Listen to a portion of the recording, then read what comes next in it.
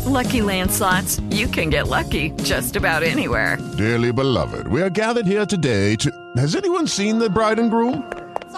Sorry, we're here. We were getting lucky in the limo and we lost track of time.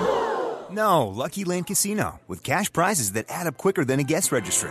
In that case, I pronounce you lucky. Play for free at LuckyLandSlots.com. Daily bonuses are waiting. No purchase necessary. Void where prohibited by law. 18+. Terms and conditions apply. See website for details. So the first poll is out following Joe Biden's anti-MAGA speech, and the majority of Americans didn't like it. They felt that it was dangerous. They felt that it was escalating conflict in this country and that it was incitement to conflict. So that's around 60%. Now, here's the best part. Democrats overwhelmingly liked it. Republicans and independents do not like it. And here's the best part. Among independent voters, Joe Biden's approval rating is in the gutter. 2-1 disapproval for Joe Biden. He keeps pandering to the hardest far left of the Democratic Party. It's making everybody in this country, it's putting everybody on edge. It's escalating the threats of violence and conflict. I agree with people who are polled. And in the end, he's losing the middle ground because they're chasing after Twitter. Now we have the story from Daily Mail that wealthy liberals are buying golden visas to other countries, preparing to flee in the event there's a civil war that Trump is leading it or that fascism comes back to America. So I just want to shout out to all of those conservatives who are like, all these liberals talk about leaving the country. Why aren't they leaving? Well, the rich ones, at the very least, they have the means to do it. And it looks like they're preparing to do it. So we'll talk about that. California is apparently facing rolling blackouts. So, that's their own fault. And then you have probably the best story, the funniest story I've read in a long time.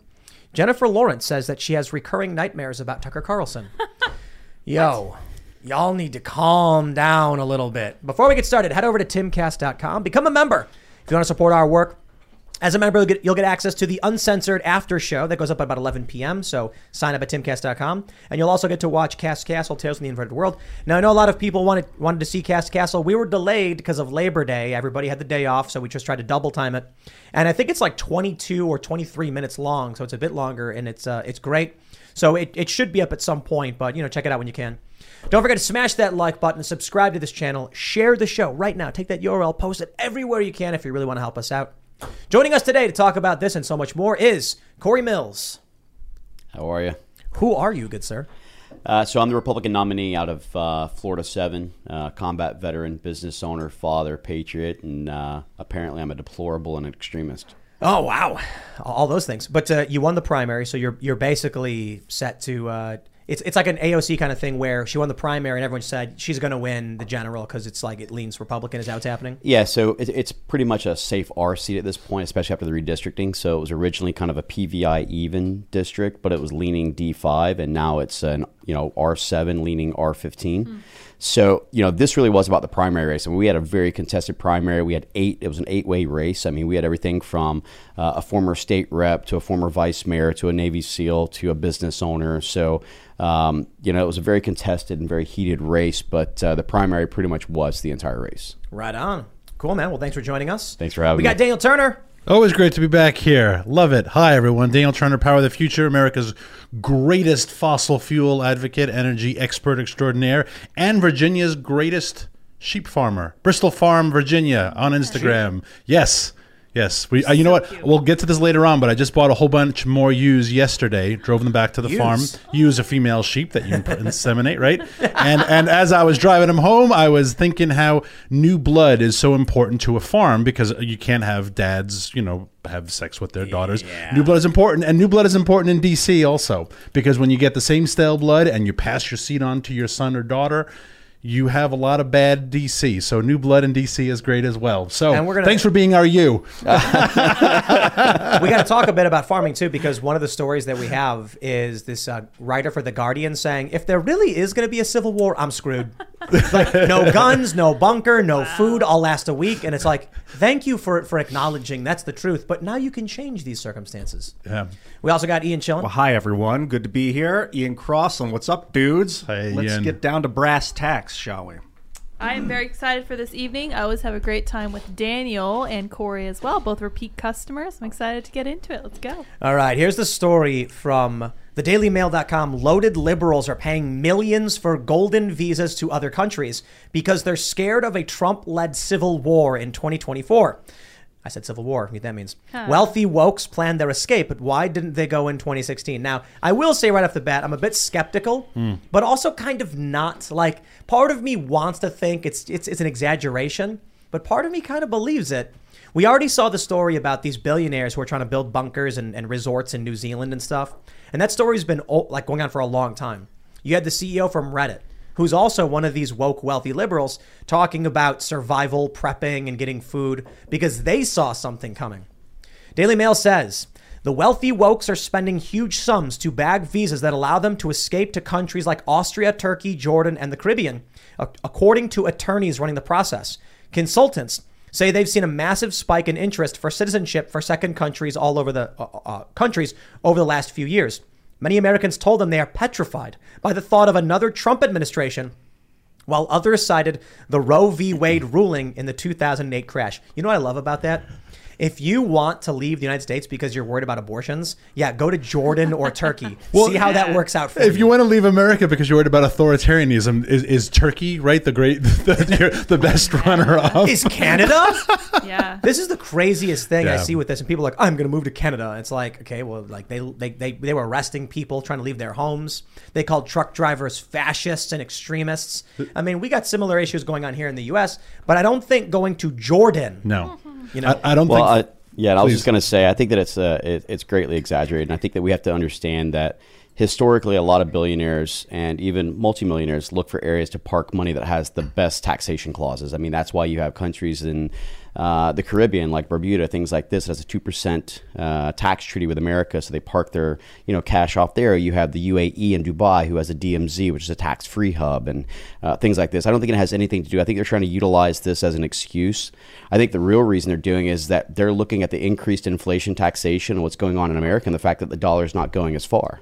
They probably saw 87,000 new IRS agents and said, exactly. Maybe I should be a citizen. It's Trump's fault. Yeah. Oh, I also love like rich liberals that, took a private helicopter from Amman to Petra and they're like, Jordan is paradise. I live in Jordan. It's like, well, yeah, that's great. It's like, you got your tour of the Hagia Sophia and you're like, I could live in Istanbul. Sure, you could. But I will just caution and remind everyone that during President Trump's time in office, you actually had more billionaires and multimillionaires moving their cash back onshore to America, and you had businesses returning to America. So I think that this great exaggeration that they're fleeing because they're worried about another Trump administration, which I'm certainly hoping for one, I think it's completely far-fetched, and they're running away from the realities because that doesn't add up to what actually happened from 16 to 20. Peter Navarro was on the show, and he was saying, well, at least give me that we had the best economy of our lives or whatever. And I said, no, I think that the balloon was about to burst because of our $24 trillion deficit or debt. And he was like, but at the same time, what he did do well is they were bringing business back, and it seemed like it's been a while since there was a resurgence of American industry. And they exactly were doing their talking part. About. Right. Yeah. I mean, right now we've got a GDP to national debt ratio of about 131%. So you're talking about an insolvency as a business owner. That means you don't qualify for a loan. That means that you're spending 31% over what your incoming revenue is. So, at this stage, the only thing that props up America is the fact that we have the U.S. dollar as being a global currency, which is exactly what China, Russia, and Iran is trying to eliminate as the U.S. dollar from being the global currency. That's the whole point of their kind of geopolitical alignment. They've been doing that for a long time, too. But now they're almost close when you talk about the fact that, one, they're already expanding the Eurasian border. They take over Africa, Oceania, create the maritime Silk Route, cut off supply chain to the Western Hemisphere, because we're getting dragged into these endless wars like we're seeing in Ukraine, when the reality is that this is about economic resource warfare. This isn't about kinetics any longer. You know what's weird about this article, if I could just say, if I'm the Democrat advisor to the Biden campaign world, if your wealthy liberals are already banking on a Trump win, you have to be nervous about your campaign strategy, right? Like if they're already planning to leave, then they don't think he's going to win. Perhaps. I think a lot of it's probably that they're saying, okay, it looks like Trump is going to win, so I'm going to hedge my bets. Yeah. But I'll be honest too. In the source article, which comes from the Daily Beast, they mention, for years, David Lesperance, an immigration attorney who helps wealthy Americans obtain second citizenships, saw a similar type of client. millionaire MAGA heads, Silicon Valley libertarians, new money crypto investors, basically rich guys who wanted out of the U.S. tax system. But in recent months, he's seen an increase in a surprising clientele. Moneyed liberals who are terrified about the political future of the country and want an escape plan. I think, after everything we've seen, I mean, look, they're talking about rolling blackouts in California. Perhaps they should have managed their energy production better. But these people, here's what I think, as an aside. They campaign on climate change and then have no choice but to follow through with cutting off their own electrical grid to appease their own voters. And they're spinning themselves into oblivion. Now California is in serious trouble. They couldn't build enough generation to maintain their own state, despite the fact they've been screaming about it endlessly. Now you have people who are suffering their own problems, leaving places like California and going to Arizona or Texas and bringing their problems or their voting patterns with them. But then you have the wealthy who are looking at all the problems they created, all of the cheering on of the going after Trump, defense of Hunter and Joe Biden and their illicit business dealings. Picture this. You're driving on the open road, taking in the beautiful views this country offers. Then out of nowhere, you hear a noise and your car breaks down. While still frustrating, you feel protected because you have a plan through CarShield. CarShield has helped millions of drivers from having to pay back-breaking car repair costs. All you have to do is call before a breakdown. Plans can pay for expensive repairs on your out-of-warranty car, truck, or SUV. All for CarShield's low monthly rate that never goes up as long as you cover your car. With a plan through CarShield, you get protection on over 5,000 major parts and systems with just a visit to carshield.com/Carlson.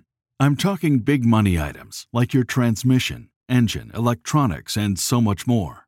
CarShield is here to keep you moving forward and make car breakdowns and the repairs that follow just a tiny bump in the road. Go to carshield.com/Carlson. Protect yourself from the unprecedented rise in costs for parts and repairs. Visit now to save 20%. carshield.com/Carlson. That's carshield.com/Carlson.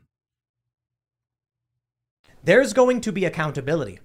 We saw this in early 2020 or mid 2020 when the Boston Globe reported on war games that were being held by Democrats and neocon establishment Republicans. And on the Democrat side, in the war game, they suggested the West Coast secede from the Union if Trump were to win. That's where they were in 2020, at least according to the Boston Globe.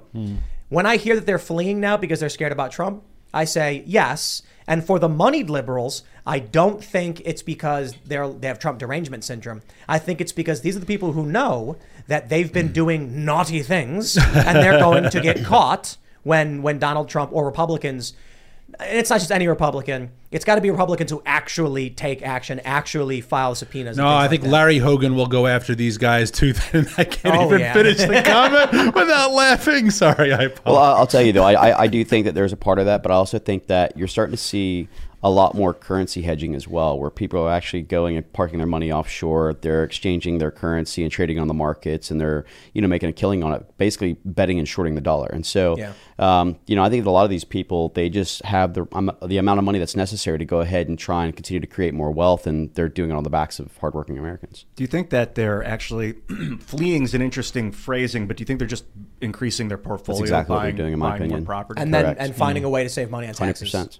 Especially with the it's funny because that's why I said Bermuda, though, by the way, because they literally have a 2% tax treaty, and there's things that people will go and buy like insurance captives, and then they will do something in one of their businesses. They will file an insurance claim against it, pay themselves out. Insurance claims aren't taxed, and then they're basically just circumventing the system. So, this is where the idea of needing 87,000 deep state police added into our system with the $600,000 in small caliber ammunition isn't the fix. It's actually fixing the loopholes and making sure that we hold those accountable who are actually trying to do these things. I think the moneyed liberal types, and look, the Democratic Party has become the party of the wealthy. Vox.com said this, not Fox, Vox, V-O-X, said in 2016 the Democrats had become the party of the wealthy. They've become whiter and wealthier over the past several elections, which is funny. And the Republican Party is becoming more diverse and more working class. So of course, these are people who are like, well, with Joe Biden making these moves to raise taxes and stuff, I got to do what I got to do, And what I see with Joe Biden's move and the Democrats' move with the IRS, for instance, they're not going to go after the rich people. No, because the rich people fight back. If the IRS sends a bill to a millionaire and says you owe us X, he'll be like, he'll get in the call to his law firm and say, hey, handle this for me. And they'll be like, you got it. And then the IRS has got to deal with it. And they're like, we're going to lose money in man hours. Send the bill for $500 to that working class Joe who can't afford to fight back. That's right. Do that to 10,000 working class Joes, and we're going to make a pretty penny. Yeah, and you will. You'll just pay the fine because you can't afford the attorneys. And we were just saying before we went live, this was the strategy of Mayor Bowser in Washington, D.C. as the city was struggling for revenue. She hired thousands more meter maids, we used to call them.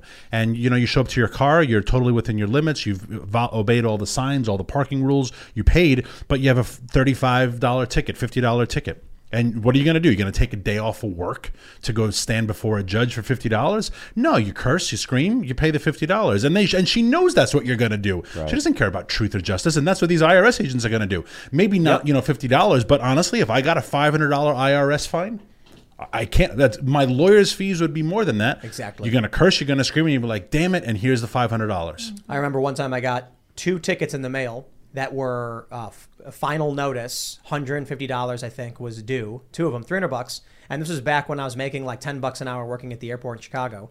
And I was like, "What did I get tickets for?" Looked them up, and it said I had illegally parked in Chicago months ago. Never got a ticket on my car. Nope. Never parked illegally. And when I called them and said this must be a mistake, they said, "Well, you didn't respond to the first 2, so now it's too late. You have to pay. It's a final determination." And I said, "I never got a ticket." Doesn't matter. Prove to me you didn't get it. Yep. Yeah, exactly. That's very common. Prove that you didn't get it. I think that's fascinating. That's metaphysically impossible. But this is the way it works, right? Yeah. It's guilty until proven innocent, not innocent until proven guilty, the way it was originally set. Yeah, and it shows you. You just mentioned the California thing. It shows you what I think a lot of government and government bureaucrats, what they really think of their constituents, right? Yeah, like would piggy make, banks. Yeah, exactly. We don't care about what this is bad for you, if this is inconvenient, if this is illegal, unconstitutional. We don't care that Tim didn't do this. We just need his damn money. But I'll tell you, this is why, when I talk to my more moderate liberal types friends, and they tell me they're in favor of defunding the police, this is exactly why. Yeah. So I was talking to a friend of mine who lives in like a well-off suburban area. And I was like, why would you want to defund the police? You live in the suburbs. That's like where the cops are good. And she said, it's because we all keep getting pulled over and we don't do anything wrong. And they tell us to go to court over it and we can't. And we're all like, everyone's been talking about it. We're pissed. And then I was like, well, I get it. I completely get it. If you're seeing something in your community like quota systems or something, then you're going to be like, don't know, don't care. But I tell you this, the funny repercussion of that is going to be, you may be upset they're milking money out of you, but you get rid of the police and then see what happens. Yeah. Well, that's what we're seeing right now, which is increased criminality. I mean, Right. that's exactly what's Through the going roof. on. Lawlessness. Insane. And then you have the Democrats' soft on crime policies. You have these catch and release policies, these no bail policies. And you're seeing an increase. And now people are terrorized to go out in areas that are Democrat controlled, like Seattle and New York, et cetera. Let's talk about that. We have this story from The Guardian, which I respect. I respect this story. No doomsday bunker, not a single gun. If the U.S. really is heading for civil war, I'm stuffed, says Aura Madawi. The super rich are preparing to ride out the apocalypse by their underground swimming pools. Ordinary Americans have bought another 20 million firearms. And me, I have a broom and a butter knife. I have tremendous respect for her recognizing everyone else is going out and buying guns and she won't. The best part is when she says she'll last a week. She says, how long do you think you would survive if everything went to hell? Civil war erupted, institutions crumbled, and there was absolutely nowhere safe in the world left to run. Me, I'd give myself 1 week, maybe 2. Maybe 2? That's generous, lady. Yeah. I would like to think that I'm a tough survivor type, but the last time I went camping, I forgot to bring a sleeping bag and sobbed myself to sleep. So on balance, I would have to admit that I'm not. I did have a brief period this year when, in a fit of madness, I thought I'd take up urban farming and become as self-sufficient as possible with a scrap of garden in Philadelphia. That seemed to go well until I proudly sent my mom a photo of the luscious berry bushes I had cultivated, and she informed me that they were poisonous weeds and I should get rid of them immediately. So yeah, I don't give myself great odds on surviving the apocalypse. I respect that. I actually respect that. Absolutely. I mean, Yeah, but look, I don't want this lady to get hurt. I don't want her. I want her to survive. I want her to understand. And maybe this is the first step in realizing that the world is not some fancy, beautiful Skittle and rainbow bubble where you can go around and do whatever the hell you want, that there are real dangers and we're kept safe by a military and policing apparatus. There's something to being maybe not attacked by a wild animal. I'm not encouraging that anyone gets attacked by a wild animal. When an animal comes at you, like I'm watching videos of like a wild boar attacking someone, you realize I saw that. This world wants you dead. Everything about the universe is out there to Nature destroy. is metal. Right. Space will kill you if you go out there too far. You say the universe wants you Yes, dead. it wants to explode you in its vacuum if you get near it. 100%, We're up There's against a mountain of terror, but we've lost that realization being in these cities all compacted. It was Canada, right? The wild boar thing. I didn't know where it was from. It was a girl It was hitting it somewhere with where a they're gun. only No, it was a allowed to have That was 3 Italy. rounds or Yeah. It was something. Italy. Italy.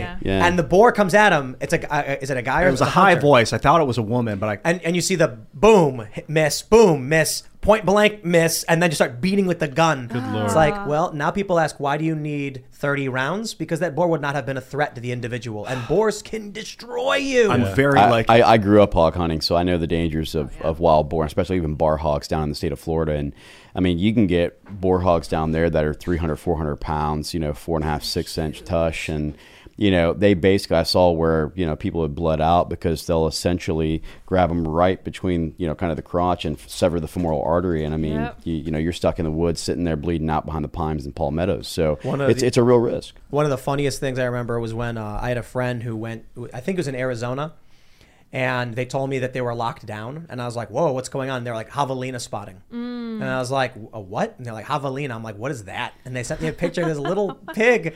And I was like, that's why everyone's forced inside. And it's like, yeah, those things will destroy them. I'm like, how big are they? Like the little wild pigs out there in the desert or something like that? Dude, it's at least those kids in college understood.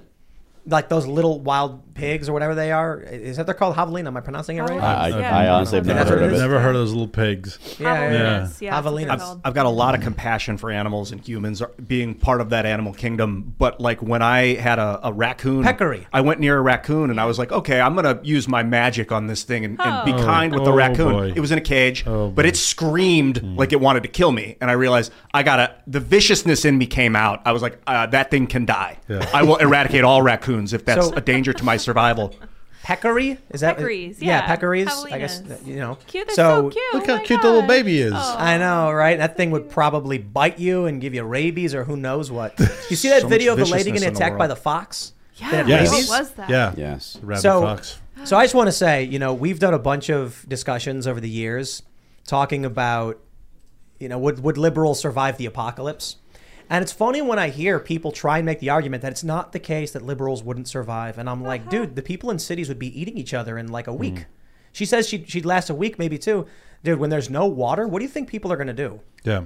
It's like, read Drink about ocean water for sure. Some people will. They'll drink the river water and then die faster. Yeah, it'll be quick. Yeah. Wow, man. Water, man. They said Between water all is the new gold. Dysentery and all the other things, not understanding how to boil water, not understanding how to check things. I mean, look, I don't care how many survival shows you try to watch and, The Last Frontier or Alone. I mean, at the end of the day, if you don't have proper survival skills, you don't have them. Yeah, boiling water will kill microbes, but it doesn't get rid of a lot of stuff like And it's very hard to pharmaceuticals boil water if there's no natural gas or there's no your stove doesn't work. And- do these people know how to make a creating fire? And maintain a fire. Yeah. Do they have any idea how to start a fire without? Well, I'll just get a lighter. Go to the CVS. There is no CVS. Do they know how to hide a fire from people that want your fire? Well, this is where people you start asking, so have you ever built a friction fire? Do you understand, how to build fires in different elevations and in different climates and how to maintain that and how to transfer? Because, you can't just build a fire and think that you're going to live in one place forever. Maybe you're having to transport a fire. How do you do that? How do you tender? How do you...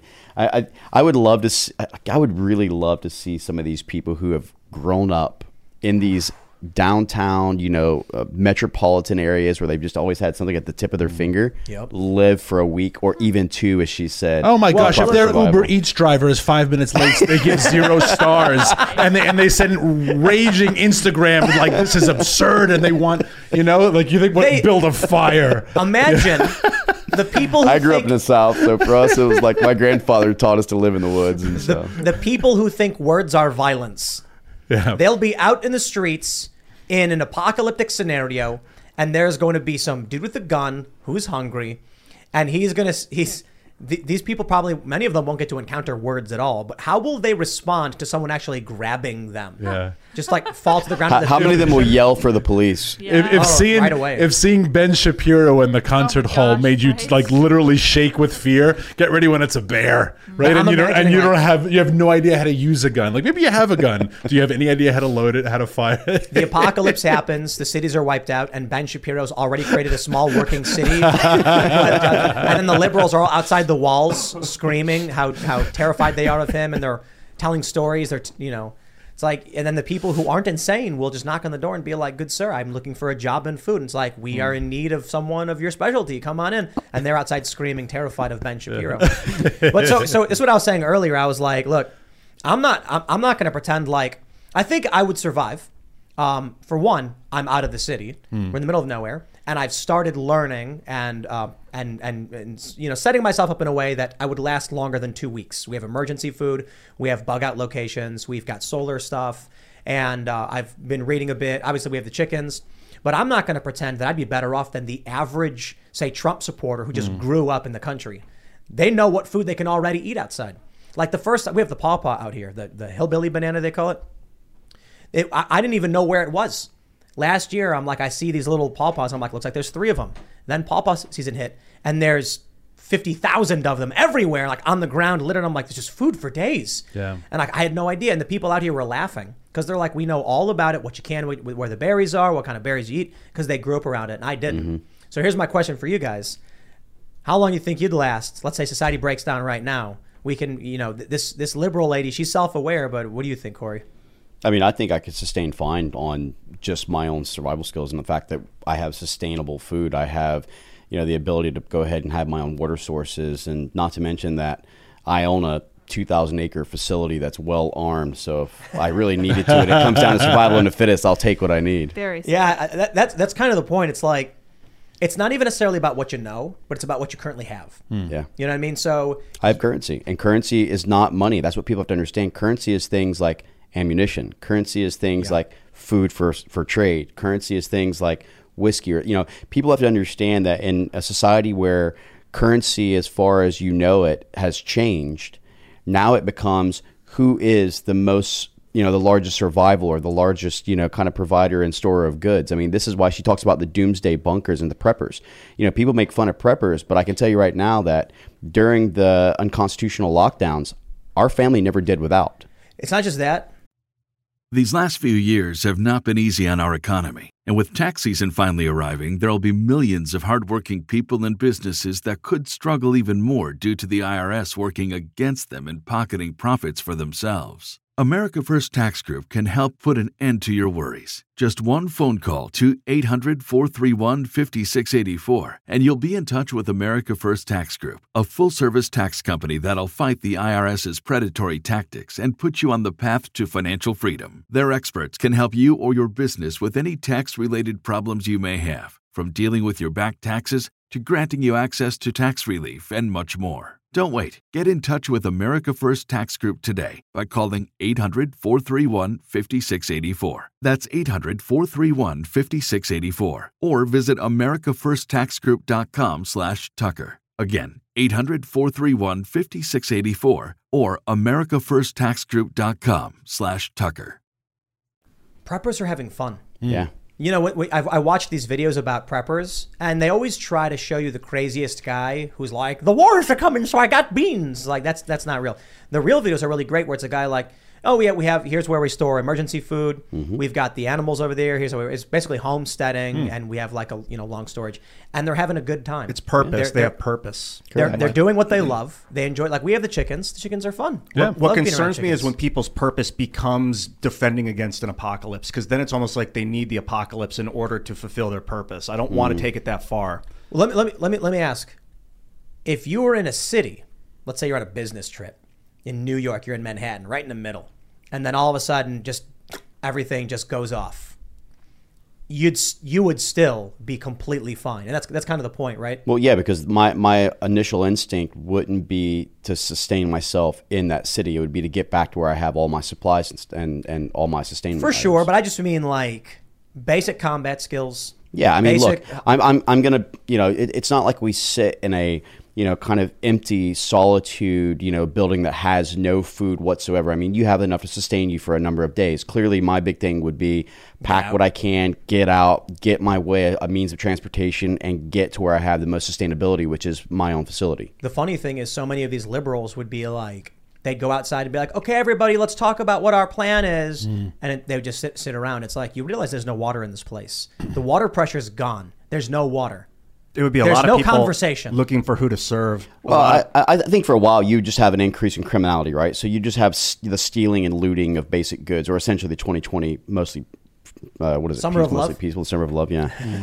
I mean, you'd essentially just have that. You'd have rampant increase in criminality. You'd have a lot of theft. You'd have murders. You'd have all these different things going on. But eventually when those supplies run out and there is no workforce and no one is actually reproducing anything, then you'd have to go into true survival skills. Well, and I goods. I like what you said about currency, because I did a thread the other day on social about the coming Great Depression, which I think is inevitable, assuming the government doesn't collapse, right? Assuming, I'm not talking apocalypse, I'm just talking about like the Great Depression of our grandparents of old. And I like what you said about currency, because I was telling people to start keeping big supplies of cash, because the black markets will pop up everywhere. And people like, not necessarily Tim, but people like Tim who have extra chickens will create a black market for eggs, because we're in a Great Depression. And but see, cash won't be the currency, though. That's the whole thing. It'll have to if be the things government like hasn't gold destroyed bullions, and it'll have to be things like fuel. But my point was, it could be. But my point was that, though, that they're not going to take your credit card. They're not going to take your Visa. They're not going to take a check. They're not going to. Here's the best part. They're not going to take your gold. Yeah, no, they're going to need something that they can easily change. That's assuming the government hasn't collapsed, which I don't think it's going to. I don't think we're headed towards an apocalypse. Well, I do think we're headed towards a depression, though. Mm-hmm. It's not just that. It's that even if the U.S. collapsed, other governments would have to collapse for something like gold to lose its value. Yeah, right. In the event that the U.S. goes into chaos and there's civil war, there's still going to be people who say, hey, that gold is valuable in Turkey. That gold is valuable in Europe. So I will take it from you and bring it there. There's still going to be trade going on. I just think that in the event of a real civil war, what people need to understand is that it's not these regular liberal types. This is what I hear a lot from people. They're like, I think it was Bill Burr. He's the comedian, right? Not Bill Burr. Mm-hmm. He was saying something recently I think it was on trigonometry, and it shows you the danger of ignorance. He's a funny guy. He's a good actor. I respect his work, but not his political positions, because he said on Joe Rogan, he's like, look, Joe, I just put on the TV. They tell me to wear a mask. I wear it or I don't. 2 weeks later, I'll turn it on. I'll do what they tell me. That's the kind of attitude where he says, he said on this on trigonometry, regular people don't care about this stuff. You go out, nobody's talking about it, and that's ignorance of history. If I go out, I went down to like Strasbourg and Front Royal the other day. Yo, I'm in MAGA country. Of course, no one's fighting each other. They all live next to each other and have the same politics. You go into a city, it's woke country. Everybody's got the flags. Of course, no one's fighting each other. I mean, they're still fighting each other, to be honest, but not always, because they're next to each other. It's the geographical differences where people are spreading apart from each other. And what happens is, in any major conflict, it is a small minority of the people who are leading the fighting. And when you have the president, Donald Trump just called Joe Biden enemy of the state. Joe Biden called Trump supporters extremists and then tried walking it back later and then doubled down and said, the funny thing is, when he says MAGA Republicans are a threat and so are their policies, you know he's talking about Trump supporters, because they're the ones who are pushing those policies and supporting those people. You have the highest levels of government. There's a conflict happening. It doesn't matter what regular people are thinking or doing. It's that law enforcement, the military apparatus are currently being pointed at each other. Sooner or later, you get what Matt Taibbi calls that arrest this man moment, where the cars rush to the police station, two guys jump out and point, arrest that man at each other. And then the police basically decide whose side are they on. That's when you figure out who's fighting who. But speaking of, collapse and stuff, let's jump to this story from Fox Business. Californians warned of possible rolling blackouts as state battles historic heat wave. Perhaps the collapse, for those that are just joining, we had the segment where this lady was saying if civil war happened, she wouldn't last a week. She would maybe last 2. No guns, no bunkers, no food. Perhaps it won't be a civil war they have to worry about. Perhaps it's just going to be rolling blackouts.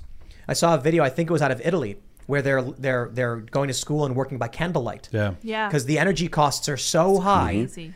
So, well, and you're starting to see that even here in America, where people, affordability of just your basic utilities has gone up double, if not triple, in some areas. And I mean, this is impacting every single American. It's insane. And, I'm going to defer to the energy expert here, but I mean, I put a law of this on the fact that we have sustainable energy sources at our disposal under our feet. And they continue to go to unreliable renewables, which we saw Texas even try at one point with their, wind turbines. And they're now, regretting that decision. I mean, we have to get back to energy independence, but we can do that through the actual energy sources that are reliable energy sources like coal and gas and oil, the things that are under our feet. Nuclear as well, absolutely. But look, in California, they can't. They've culted themselves into a corner. They've told everybody we can't do it because nuclear is bad and climate change. I'll tell you this right now. I don't care what your position is on climate change. California objectively screwed themselves energy-wise, because when you come out and say carbon is bad and burning all this fossil fuels is making the climate worse, the response is, okay, nuclear is a good option, right? Totally green. And it's got an excellent energy return on energy invested. No. Nuclear is bad as well because nuclear is dirty. 3 Mile Island. Chernobyl. Yep. That's what everyone just says with nuclear. Fukushima. Chernobyl. and then the response is, okay, Yeah. go for wind, I guess. Good luck. Yeah. And now you get rolling. They're saying it's like a stage 2 emergency in California. They can't build nuclear because they campaigned on hating it. Yeah. They can't build new, fossil fuel plants. They campaigned on hating it. And they don't have the battery power for wind or solar. When Marjorie Taylor Greene criticized, I think it was solar power, saying that when the sun goes down, you lose the power. I like having the lights on at night. Everyone laughed. Liberals mocked her. They're like, oh, you're so dumb. Dude, large scale solar systems, there's not batteries for this. Solar works really, really well during the day when you have the energy, and then has to be supplemented at night with fossil fuels or nuclear. Salt's kind of But nice. I'll defer to you, Daniel. You know better than I do. Molten salt. You familiar with the molten salt reactors? No, I mean, molten salt, blue hydrogen, there's lots of great things in theory that I think I would be fine seeing investors, not the government, I would find seeing them develop. And if they work, it's great. I welcome all technologies. But the problem is the electric grid is, for good or for ill, it is run by the state. Right? And if the state is in charge of giving you electricity, then the state has a responsibility to give you damn electricity, and the state is failing its job. They don't even know what electricity is. No, they have no idea. No, hold on. Most people don't. No. And that's okay. But if you're coming out and talking about energy policy and you don't know anything about it, and I'm not going to pretend to be an expert on this by any stretch of the imagination, but it's fascinating to me. I was talking to someone a long time ago, and I said, do you know where electricity comes from? And they went, the wall. Yeah, there you go. And I said, yeah, but like where from it? Like you plug it in the wall, it's there. And I was like, okay, there's like cables back there, right? And they're like, I guess. Do you think it's by design? Where does the electricity come from in that thing? And they're like, I don't know. They don't know. Now, to be fair. Well, that's because they don't know the history of Westinghouse and all the rest. I mean. But so the fascinating thing is, what they don't understand is that it's a flow, it's a circuit. It has to keep going. The reason they shut down parts is because it's overloaded and it can't complete a circuit. So you ask people, what the fascinating thing about energy is that it's all basically steam power, right? Even nuclear power, it's boiling water to create steam pressure to spin a turbine. It's kinetic energy, yeah. Correct. It's kinetic energy. Large rotating magnets to create electrical current, which then the current flows through the grid. They don't understand why we can't have wind and solar be like our permanent solutions. Yeah. And it's one of the great evils that the green movement does is that you take a coal power plant that creates 900 megawatts of coal power. You take a natural gas power plant, same idea. Nuclear plant, 4,000 megawatts of power, right? They will say, well, if we build 4,000 acres of solar, we'll get the same capacity. It's like, but there's a huge variable. That means it has to consistently shine the sun nonstop with no cloud cover, that is a variable. Or massive acreages of underground batteries, which is insanely which is not possible. bad for the environment. Well, and not to mention, who does this actually benefit? This whole idea of the Green New Deal or these renewable energy sources only promotes China economics. I mean, they control 15 of the 16 rare mineral mines in the world. They are where we're going to get a lot of our solar, panels and all these different things, or the lithium that's necessary, especially as Joe Biden in the botched Afghan withdrawal just gave $1.2 trillion in lithium mines from Afghanistan to the Chinese. So the whole point is that why are we continuing to promote and benefit our adversarial nations and dependency upon them, as opposed to getting back to energy independence here in America and going back to an America First agenda, which is where we need to be as a nation? If they were just honest, I'd say okay. If they came out and said, oh, yeah, we know 60 million people will die overnight when we enact this policy. Yeah. I'd be like, well, at least they're telling you what they're doing. And if you vote for it, at least you know what you're voting for. But a lot of people who are listening to these insane policies don't know that they're voting for their way of life to be done. Yeah. Mm-hmm. So we saw this in Denver. People couldn't change their thermostats. You saw that one? Oh, it's unbelievable. They 22,000 people. They opted in, though. Yes. That's what they said. So here's how it goes. Because this is actually what happened. It's going to happen more and more. When you sign up for your electric company or whatever, they say, would you like to sign up for our Energy Saver program? It's $100 off your bill per year. They go, wow, $100 off per year. I'll sign up for Energy Saver. They don't read it. Then one day it's 99 degrees outside and the thermostat says Energy Saver mode activated and you can't change it. And they say, why can't I change my thermostat? And they say, well, you opted in. Maybe you should opt out, but we gave you a cheap deal because you were willing to do this. So that's the bit that I did on Twitter, where I said, absolutely right. I saw that. You're 100% right. It's 99 degrees. You go to set your thermostat, but you're locked out. Governor's orders. He declared an emergency. So you decide, you know what? I'll go take a drive. You go to your electric vehicle, but the screen says no charge available. Car wasn't charging. Sorry, governor's orders. Yeah. So you decided to walk down to the park and just go and get some fresh air. But the checkpoint down there, the tweet was limited. But there's a guy saying, sir, if you want to walk past me, you've got to scan your QR code on your phone. And you're like, I can't. My phone's dead. I can't use the electricity. I'm sorry, sir, with no QR code. And then they tase you, because that's where the electricity goes. Then you go home. Back to your pod, where you grab a bag of crickets to snack on and wait for the temperature to go down. Yeah, I think that is the future. You joke, but that is the future. If the Democrats and the liberals continue in the path that they're trying to, which is destroying us economically, politically, and militarily, that's actually a real life scenario that could occur. Yeah. Look at California right now, rolling blackouts. I can't say this with any more sincerity, and I know people can think I'm crazy.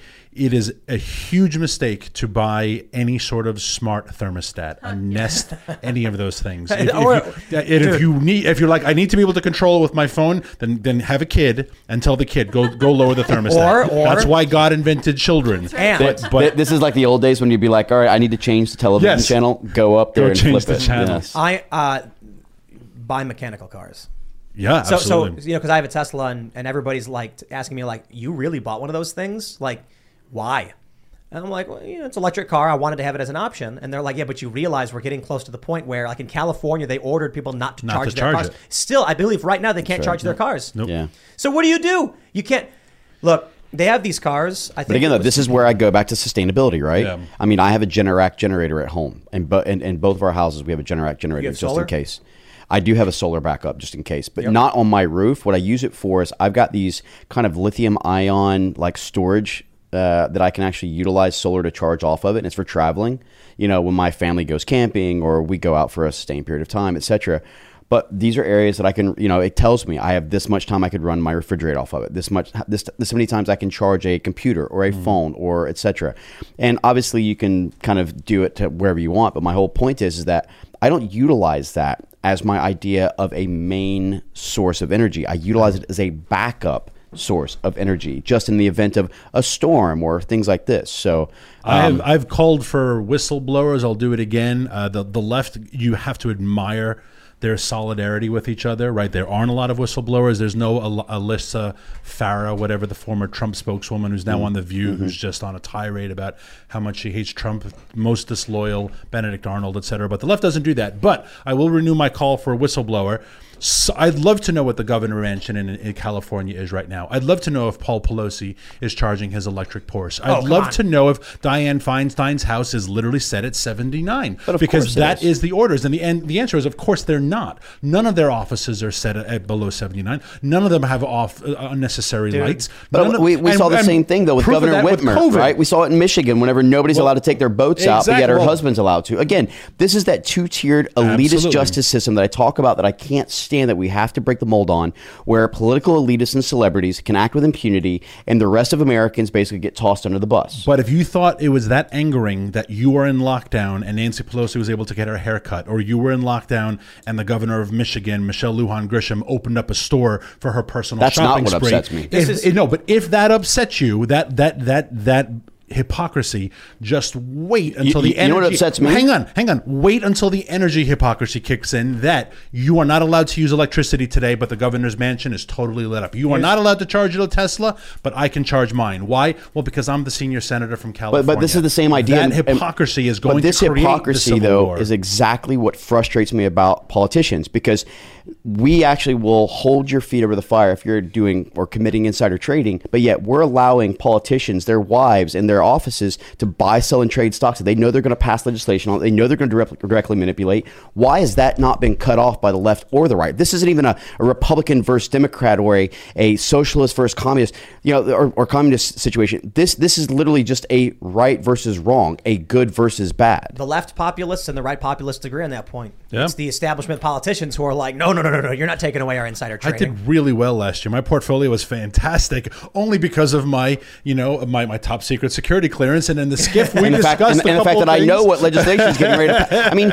imagine deep diving into who bought Pfizer, Moderna, and Johnson & Johnson before they made this huge decision. Imagine looking at the ideas of this renewable energy and who's bought into Tesla and all the others. My point is that just like we need to stop a two-tiered justice system, we need to stop the insider trading and the fact that our politicians and our celebrities are able to act in a way that the rest of America doesn't, and we are the majority as Americans. The funny thing about Pfizer Moderna was that weird speech that Biden gave yesterday where he was screaming, I beat pharma! I beat pharma! And he's yelling, and you're like, beat pharma? Have you seen their profits this year? Pfizer was like, please, Lord, beat me again. Beat me harder, Daddy. I beat pharma. Oh my gosh, Moderna and Pfizer had a great What did beating. he mean when he was saying that? No one knows what does he ever mean? What does Joe I Biden don't know. mean? Just a general question. What does he mean? And I was thinking on the way over, we're getting to the campaign season, that useless politicians, and that does not include you because you're not a politician. I'm never going to be a politician. But the useless politicians will start saying all these things like, I've stood up to special interests and I've taken on the big guys and I've fought for kids and like all these vagaries. And that's what Joe Biden, his whole speech, I took on pharma and I beat pharma. What the hell does that mean? And no one will ask. Let me know when you figure it out. No one will ask. You know who took on pharma? Donald Trump. That's who took on pharma. When you talk about not taking special interest groups, when you talk about taking on big pharma, when you talk about holding adversaries accountable, when you talk about proper foreign policy and a more America First agenda, you can get as mad as you want about his tweets, but no one did greater than President Donald Trump. Can you really take on pharma, though, if you haven't screamed it from a podium? He just gave us... With a weird red backdrop behind you? He just gave us... He gave Pfizer, a blank check. Yeah. That's exactly right. But how is that doing good against pharma? That's what Donald come on, Trump he's lying. We get it. Yeah. Oh, you're lying. No, Biden.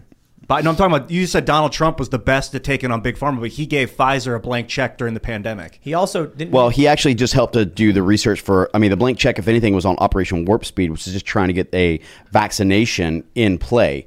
But what I'm talking about is when he started actually holding the pharmaceutical companies accountable and saying that why is it that all these other nations pay a half or a third of the price of America when we're one of the largest consumers? We need the lowest drug rates. We need the lowest drug prices. We need to, go after what pharma is doing by abusing their rights here in America. Just because we can afford to pay more doesn't mean that we should pay more. That's holding them accountable. Didn't he open up competition for 100% medicines coming from Canada? Canada, correct. Yeah. And for some reason, and generic brands and off brands. Right. I've got they hated him. They flipped out and they demanded that he be removed. And now you get big business Biden and his illicit dealings to come back in. Okay, round two. Name something that's not boring. A laundry? Ooh, a book club. Computer solitaire, huh? Ah, sorry. We were looking for Chumba Casino. That's right. ChumbaCasino.com has over 100 casino-style games. Join today and play for free for your chance to redeem some serious prizes. ChumbaCasino.com. No purchase necessary. Void where prohibited by law. 18+ terms and conditions apply. See website for details. It's remarkable. 10% for the big guy. I've got to know about electricity before we move on to the next story, because we're talking about currency, and I think electricity is going to be a currency of the future. Of how you transport it, that's energy the question. is everything. Yeah, and electrical currency, it's an actual phrase. So, like you were saying, people don't know what electricity is, a lot of people. Why? That's by design, because we didn't teach kids in school how to make an electrical current. That's probably by design, too, because if you give people the power to create their own electricity, you lose control of them. So the government's in a position now where they're like, what do we do? Are we going to give people the power, or are we going to try and hold on to it as society falls around us? And if people did have the power and everyone in the world had equal power to the government, would it just be a constant state of evolution and fighting and destroying, and the strong man comes up with the technology? So like, is it good that people don't have that power? We've all seen, on YouTube, perpetual motion. Yeah, all those videos where people build perpetual motion machines and generate free electricity. Like that proves it. At face value, I'd love everyone has their own everyone has their own power generator. Everyone has infinite. But what would that? It would be until the strong man's like, I'm going to use my power to destroy that guy and take his, so I have twice as much. Like, that's the history of humanity. Is the strong? So is the government doing the right thing by keeping people stupid and subservient? Would it be constant war if they didn't? No, I can understand your point of saying if the government supplies the electricity, maybe we take away that potential for conflict between households or neighborhoods or whatever. And I can understand that. But then if we've given the government that power, then they also have that responsibility, and they're failing that responsibility. A great radio host who I'm friends with, and I go on a show a lot, of Jesse Kelly out of Houston, he was replying on a bunch of tweet threads saying, you don't get to ask me to reduce my electricity consumption, because your job is not to tell me how to live my life. Your job is to produce electricity. And if you're the governor of California, and it is a numbers game, California has to generate, I think it's something like 52,000 megawatts of electricity a day. If you don't produce that, then you're failing your people. And that's all the election matters about. You can talk about the election is about equity, it's about justice, it's about creating a more tolerant society for California, it's about homeless. All that is crap. So the government, the election in California should be based on the fact that as governor, you are responsible for a few things: crime,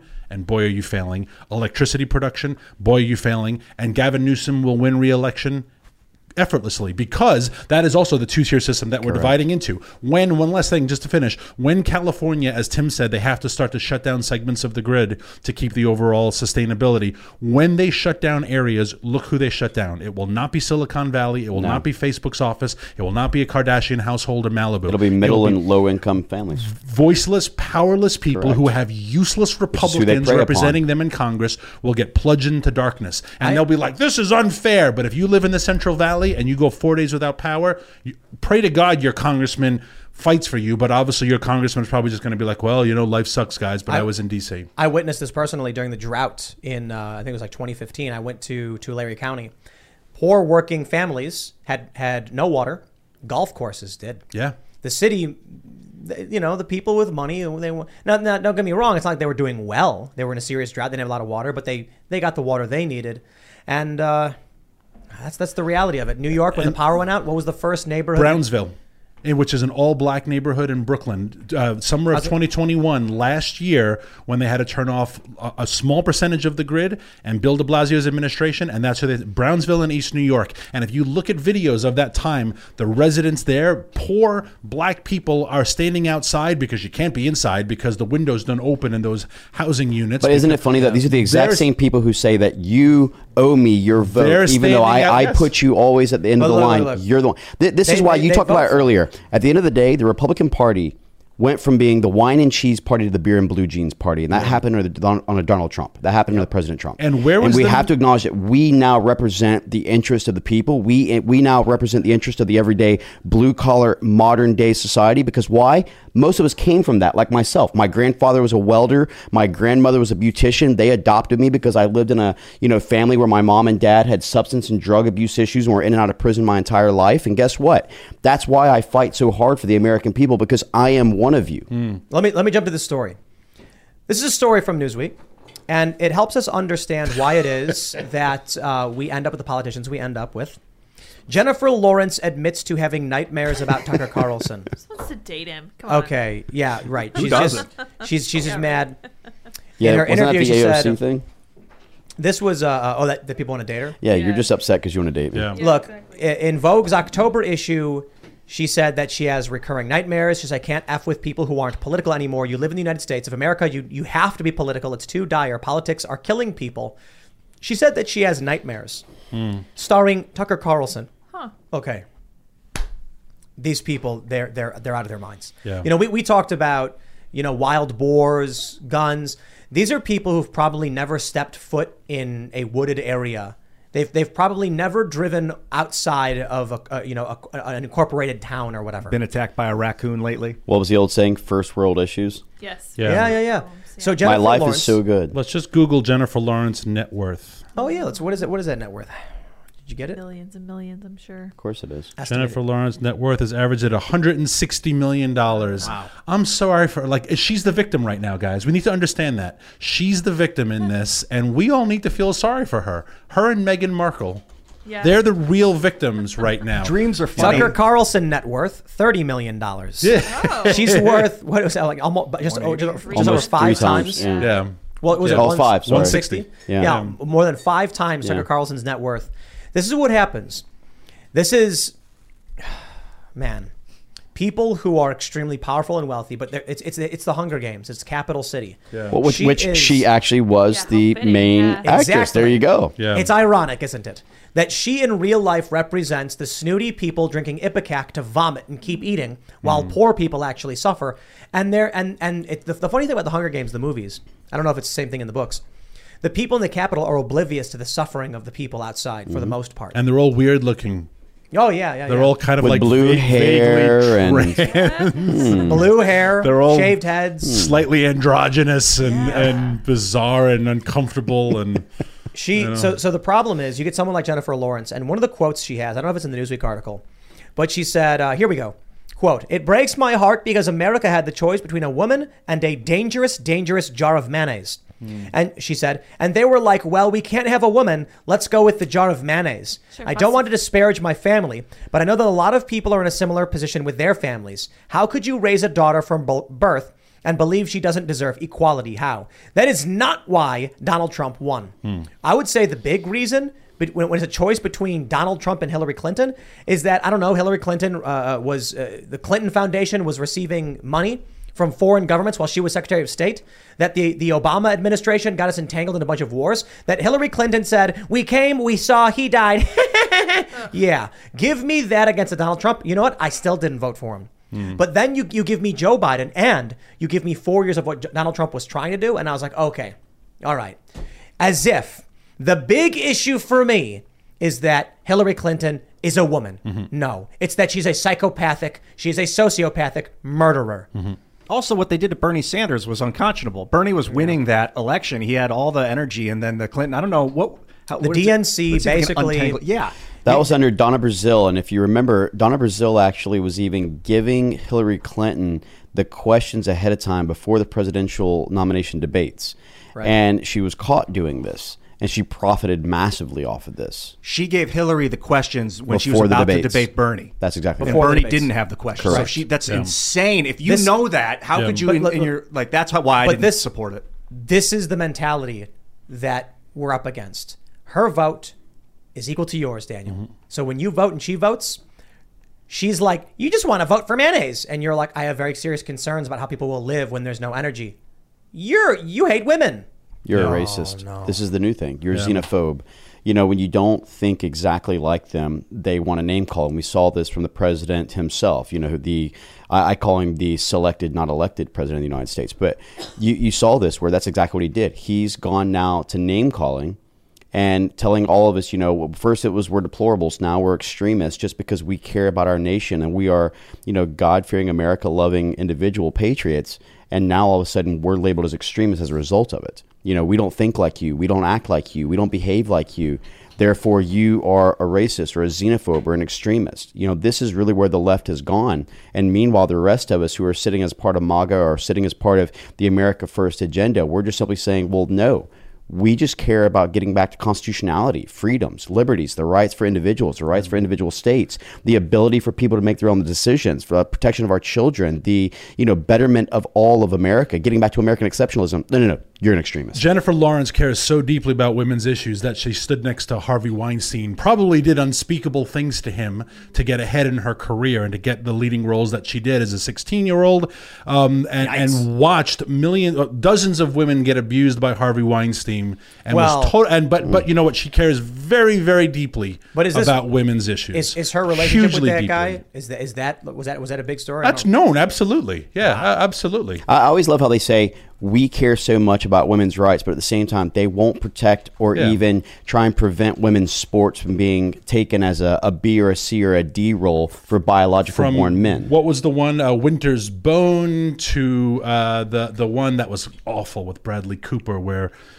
the Silver Linings Playbook. She's got a long history with Harvey Weinstein, and you did not get a leading role as a lady in a Harvey Weinstein film unless you did the things that Harvey Weinstein wanted you to do. The article from Newsweek, did you get 8 hours ago? Jennifer Lawrence addresses rumors she effed Harvey Weinstein. That's the same interview she did. In the interview she did with Vogue, she said is not true. I'm sure she says, no, of course not. It's not true. Of course she's going to say it's not true. You know what I think? But is she going to come out and say it's truthful? Well, the only reason people are saying it is because they hate women. I think about women's rights and black rights and trans rights. I think of like human rights. Like we shouldn't be arguing about who gets the better bedroom in the slave quarters. It should be about let's not be slaves, people. It doesn't matter who you are. That's a great line. That was great. That's a very good line.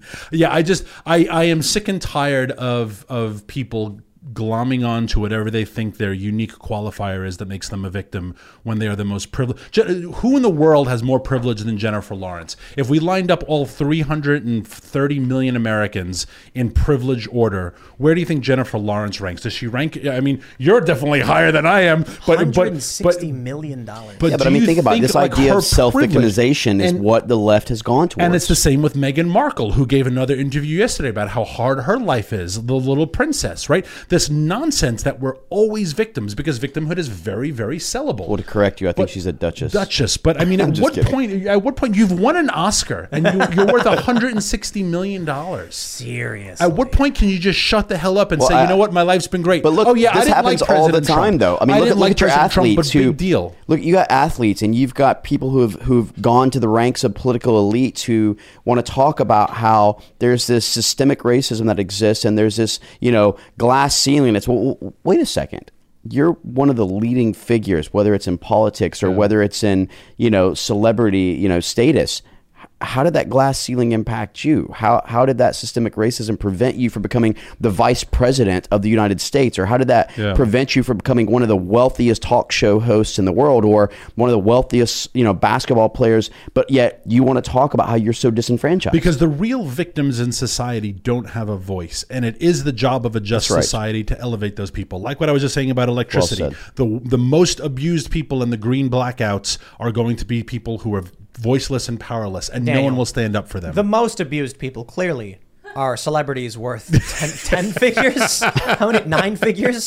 They've been treated so horribly. Yeah. And Joe Biden, ask him. He'll always tell you how hard his life was. He and 80% of his friends all have cancer, right? Jennifer He'll tell Lawrence you that. Wraps up her day of work where she's pretending to be somebody else. Granted, she's good at it. Good for her. She wraps up her day at work and then probably hangs out in an infinity pool with like rare imported escargot or other nonsense. Like, come on.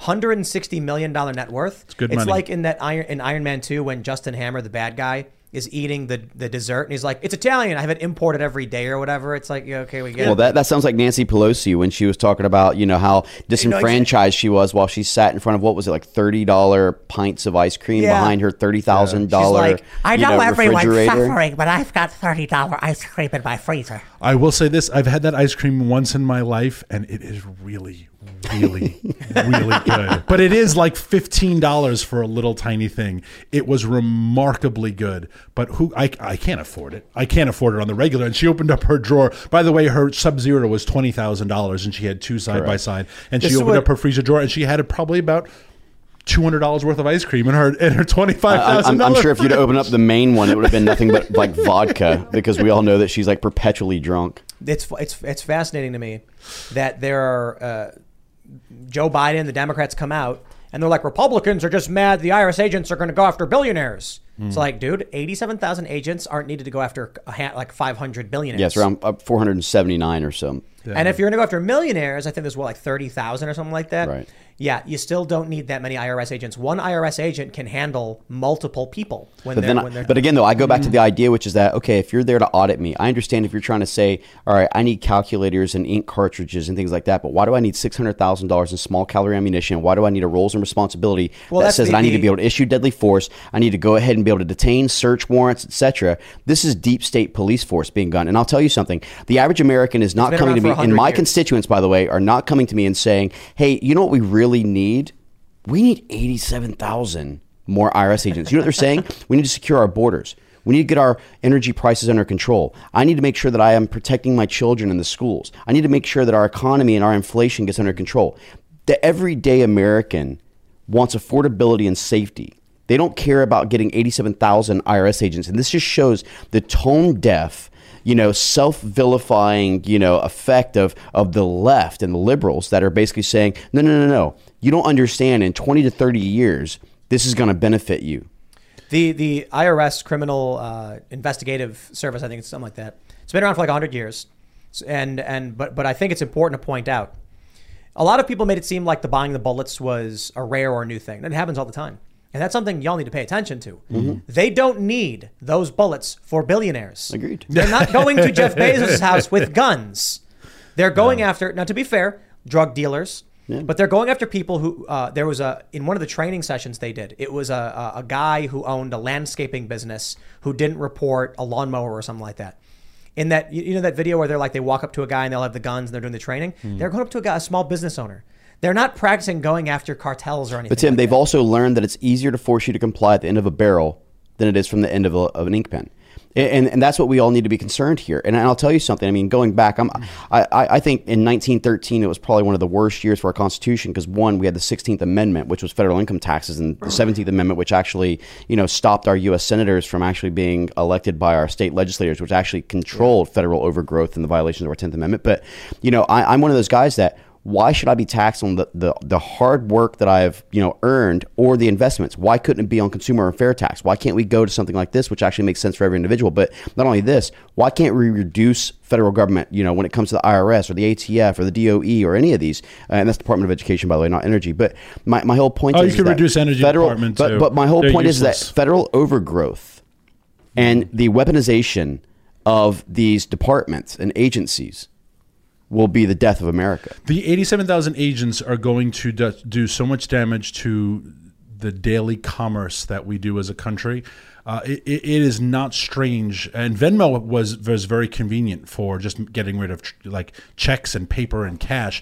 But it was not hard to bring X number head of cattle and swap $40,000. And I'll keep that 40 grand in my Venmo because I know tomorrow I'm going to do it on some, and I don't really have the 40,000. I'm holding it for a little while until I get the cows back from auction and then the Venmo. But if I have IRS agents, they're going to be like, what was this $40,000? And that's exactly what but now it's down to $600. What's this What's this $4,000 you have on Venmo? Well, it wasn't really a profit. It was a transaction that was taking 2 weeks and it's going to disappear. Doesn't matter where you're taxes on it. They tried implementing that policy or that law about tracking $600 transactions or more in a year. That's what I'm referring. Like that. Yeah, they're not going after billionaires, dude. Correct. Well, we already know that 75% of last year's audits were people that was making less than 100 grand a year. Yeah. So the idea that they're getting these 87,000, IRS agents, it baffles my mind when I think about the fact of what that costs and why we're not allocating that money to things like securing our borders or increasing our law enforcement so we can get increased criminality under control, or the fact that we're 12 to 15,000 recruitment short for our armed services. Why aren't we looking at things that actually matter to the everyday American? And the reason why? Because the government wants to steal every penny they have out of your pocket. I think it's a slow motion demolition. I mean, they're just the military, for instance. The recruitment, who wants to join a woke military? No one does. They're worried about pronouns, CRT, inclusiveness, diversity, instead of the things they need to be worried about, which is increased lethality, readiness, and preparedness. That's the things that I focused on when I was in the military. Yeah, but if you're one of these people who, like that woman from the Guardian article who's like, I would never survive, she's the kind of person running the military these days. Yeah, and so that's exactly right. I mean, look who's running the nuclear sector right now. I mean, I don't even know what its name is. No, is anyone running it? Oh, well, probably not. I want to jump to the story from the Post Millennial and get to we can't finish with Jennifer Lawrence, the poor girl. She never gets any time, Tim. Yeah, she needs to be the Come on. We got the story from the Post Millennial. Majority of Americans say Biden's anti-MAGA speech was designed to incite conflict. The poll found that 56.8% of likely general election voters said that Biden's speech represents a dangerous escalation in rhetoric and is designed to incite conflict amongst Americans. The Babylon Bees had their best night ever with their 30 Biden kicked out of Austrian art school. Yeah. Biden issues non-aggression pact with Poland. I genuinely spit out laughing when I saw that headline pop up. It was I had to watch that speech because I did a bunch of radio and TV on it later on that night, and that was just some crazy Biden comes stuff. out and he's like, I'm the president and I hate half this country. And then the next day they're like, why are you talking about Trump supporters that way? He's like, I was not talking about Trump supporters. Yeah. Then he comes out and the policies proposed by these people are a threat. Dude, it is that people fall for this or they lie. It is insane. Pandering to the base is gutting the Democrats. And it's backfiring already. 56.8%, they don't like it. Independent voters, they don't like it. You're not going to win with just getting Democrats. You got to. Well, and especially when you ran as being the unifier and you became the divider in chief. Yeah. I mean, that's really what's taken place here. And so we have to understand the fact that what they're looking at, and when you're seeing headlines like this where they're thinking, oh, this is to incite conflict.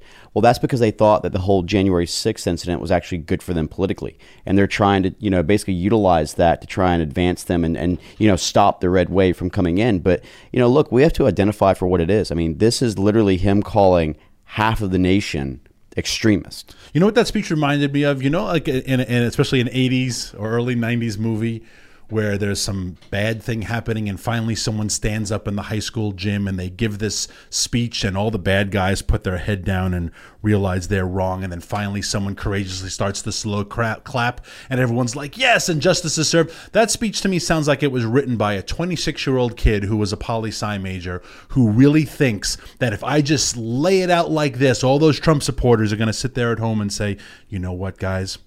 I think they're right. I think it was written by a child. But they didn't identify. But they never did actually say what it was that we as America First candidates actually, or Americans, are actually about. They didn't identify. No. I mean, the people they described was their own followers. Well, and the thing that cracked me up is that after the speech of calling us all these names, was one of his last lines was how we have to start seeing each other as fellow Americans. And I thought, did you just not listen to the things you read off the teleprompter for the last 20 minutes? It really was, whoever his speechwriters are, and boy, this White House has struggled with speechwriters, none more than Kamala's, of course. But it really was it was a very immature speech. It sounded like that speech that a kid wants to give to their mom because mom didn't let me. That it was just a childish, immature, petty, petulant speech. It was embarrassing, quite frankly. Was it written? I didn't see him reading off a prompter or any notes. There's no way that he rambled on that long without. No, absolutely not. Did he have multiple monitors around the room? A lot of times they have these see-through monitors that are at a distance that you can't see because of the camera angles, and they're looking at the back shots. But he's sitting here. When he's going left to right, it's because there's usually two prompters that are up there that are clear that actually have everything up there. Do you really think Joe Biden could keep a continuous thought for more than 30 seconds where he says vanilla or chocolate ice cream? Remember I don't think so. Remember No. the Maybe Simpsons he's on episode? Shaking hands with. Remember the Simpsons episode where Homer's like, "You have my undivided attention," and then it zooms into his brain, and it's like a turtle playing like Old MacDonald or whatever, like banging on his chest. That's what I imagine with Biden. If I'd taken this poll here, I would have said that it seemed like the speech was intended to divide and incite. Maybe I don't know if incite conflict, divide because of the red background. Correct. Blood red background. You see the wide shot. There's also all this blue, and there's just this little segment. But all the media apparatus that wanted to record it had just pure red background. Can I just say one thing? No one's going to do a big wide But can I just say one thing though? Whether it's Republican or Democrat, one of the things that disgusts me, as prior military and combat veteran, we have to stop utilizing our military for backdrop props. This is something that just shows absolute disrespect, because the thing that you have to understand is that when you serve in the military, you serve a commander in chief, and we don't think of this as it is an apolitical thing for us. And the fact that the left and the right, try and utilize the military as a political backdrop really needs to stop. I think it's illegal to a campaign with military present. Is that someone was telling me? It's a violation of campaign rules that military and also even police and fire in their uniform, They're not allowed but to. not the in their president. personal capacity. The president is allowed to. The president and vice president are allowed to campaign. If the military can't do politics. Yes, but that's why they say this was not a campaign speech. This was a presidential speech. Yeah. Again, deep concern for fossil fuel use. We had to fly to Philadelphia. No fossil fuels to light up Independence Hall. Right? Why couldn't he have given the speech from the Oval? Right? I don't know why, and this is something I've asked before on other shows. Ever since Reagan, really, and maybe a little bit Clinton, presidents don't use the Oval anymore. Right, Ronald Reagan addressed everyone from the Oval on the regular when he gave a speech, and I don't know why, what's changed, but presidents don't speak. Is there a more presidential backdrop Joe Biden than the Resolute desk? Yeah, I know Joe Biden had a soundstage built. Yeah, of the Oval they Office. have that weird room where they do. Why do you need a fake prop? Well, I think for that one was obvious because it was the back window was a TV screen.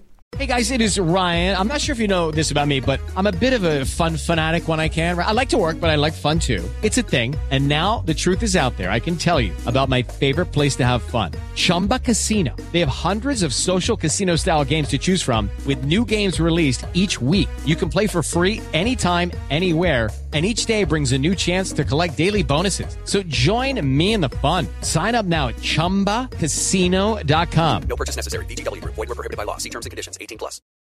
And so they could pre-record what they needed to send it out, so they didn't have to worry about Biden. Well, but President Trump did. I would say 90%, unless he was actually on an official delegation or a visit or thing like that. I mean, he did it from either the Rose Garden or he did it from the White House. Or he liked the East Room very much, and he liked the Rose Garden. But I'm always fascinated that we don't do more things. He did. Obviously, there's always like diplomats, etc., and pressers in the Oval. But this was for theatrics. That's what this is for the Biden administration. It's about political rhetoric, theatrics, and trying to assuage every other American from looking at what's really going on in America. Yeah, and this was obviously produced. There are advanced teams that put these together. Josh, if you're still watching, he paid for most of them, right? I mean, I know people who do this for a living. Maybe Jennifer Lawrence did this on her part-time. Well, someone had to decide this is the backdrop. Imagine if Independence Hall was just lit up bright white. And just light. And he gave out and he said, the Constitution was written here and we are one America. And I know we have a lot of division, but we can come together and stop the division. And I want to hear from you. He could have given a speech that even his greatest detractors would say, I hate the guy, but you know what? I can't disagree with that speech. Who orchestrated this to say, like, this is the backdrop, this is the rhetoric, this is the tone, this is the clenched fists? But according to the left, though, they said that Biden has been too soft and too polite and too nice. And he's, again, to quote something that Tim talked about earlier, which is that this is pandering to the left. This is continuing to try and go ahead and buy into this rhetoric that this is somehow going to prevent a red wave. And actually, if he would have gone with the idea that you had, that would have probably have actually swayed more NPAs to the left than it would have actually pushed them to the right. So independents 2-1. That's if you are running his campaign right now, he could have came out and that keeps you up at night the way Jennifer Lawrence has Tucker Carlson nightmares. Independent voters are your nightmare. I think if he had come out, well, people disagree. If he had come out and he'd pardoned January 6th supporters, the left would be forced to agree with him. You laugh, but that's actually not. That's actually a great idea. The idea of him doing it, I love the idea. It should have happened a long time ago. If you wanted to talk about being a unifier, and again, stop trying to look at the political imprisonment of these individuals like Jeremy Brown, who's in Pinellas County Jail, who still has no charges levied against him, former Special Forces, former Ranger, who literally has no charges levied against him and never entered the Capitol, but has been in prison this entire time. I mean, these are the types of people that we need to be fighting for. I could say this without hesitation. If Joe Biden came out and pardoned all the people from January 6th, and he called for an end to the hearings and said, we have to move past it, he would guarantee his reelection in 2024. When you pardon someone, is it a general pardon? Like I pardon you for every crime you've ever committed? No, just for the one specific, but that is it. So right? some like there's not just expunged from the record. At any level of the judiciary, no one can bring up charges. No one can. That's it. It is done. They would lose the far left and the hard left. They would. The moderates they'd gain. The moderates would be like the more establishment crony Democrat types would be like, aren't we so noble and compassionate? Magnanimous. Yep. Yeah, and then the far left would be like, we just want a revolution and you're hurting that by doing this. And CNN would run to the Mitt Romneys of the world and get them to admit what a great guy he is. And like, see, even Republicans admit that he is a great, and it would guarantee his reelection if he really wanted to win. It would have actually have gone towards his claim of being the unifier. Would guarantee his reelection, though. No, it the wouldn't. economy, well, economics, energy, rolling blackouts. I don't know about that. That is true. I think we're just talking about what would have potentially have been a lot better. Which anything, a rerun of The Simpsons would have been better than this right here. It's like the military, the Marines come out, they play the song, and then they wheel out a TV and just put a TV up, and it plays an episode of The Simpsons. And that would have probably had a better rating than this. This felt like... Do you approve of the rerun of The Simpsons Biden played? Yeah, actually, we all 70%. Yeah, we all really enjoyed it. They were like anticipating a fall of the economy's crumbling. Okay, we're going to need to blame somebody in the future, so let's plant the seeds now. They've done the MAGA stuff as the seeds are planted. Now, if shit really hits the fan, we got a villain that we can pin it on. It's very Nazi Germany what they do with the Jews. That's what it felt like to me. It is. And when you have 40-year high record inflation, when you have 40-year high, 30-year high energy prices, when you have... You're threatening to disarm Americans. You are literally in a recession, regardless of how we determine the new definition is. We are literally in a recession. When you look at all the economic indicators... of the suffering the American families and blue collar and working class Americans are feeling, there is no reason why this guy should be in office. So what do? You find a scapegoat, and if it was the Jews in Nazi Germany, and now it's the MAGA. You're absolutely right, because I can't run on the fact that oil prices and energy prices and food prices are at record high, and talking about the upcoming depression, they're going to get much worse because winter hasn't even kicked in yet. We haven't even harvested the wheat yet. Let's jump to the story from USA 9. Cory Griffin barred from public office for insurrectionary conduct. A New Mexico judge ruled Cory Griffin was disqualified from holding office under Section 3 of the 14th Amendment. So they finally got one. They have been trying, Democrats, to get people barred from holding office under the 14th Amendment for being insurrection, and now a judge has actually done it, is barring him from office. I think they're removing him, right? In a judgment issued Tuesday morning, New Mexico District Court Judge Francis J. Matthew ruled Griffin was permanently enjoined and prohibited from seeking or holding any federal or state position, as defined by the 14th Amendment to the U.S. Constitution. That includes his current position as a commissioner in Otero County, New Mexico, the judge wrote. This is crazy stuff. Well, this had nothing to do, and again, I think they need to understand what insurrection actually means. But go back to what he actually did. He was the founder of Cowboys for Trump. And that's really what this is about. This is continual witch hunt and going after Trump, MAGA. You're seeing this in every single thing that's playing out. And it's really about what President Trump told us a long time ago, which is that they're not after me. They're after you. I'm just in the way. Yep. This is, I don't know if this will be upheld. I mean, I imagine it'll get appealed. As it should. Yeah, but the idea that they keep levying these attacks, I'm just like, guys, Civil War. Come on. They're not trying to win elections now with stuff like this. They're just trying to find a judge who's willing to bang a gavel and say, okay, fine, we removed him. They tried doing it to Marjorie Taylor Greene. That's right. They tried doing it to Madison Cawthorn.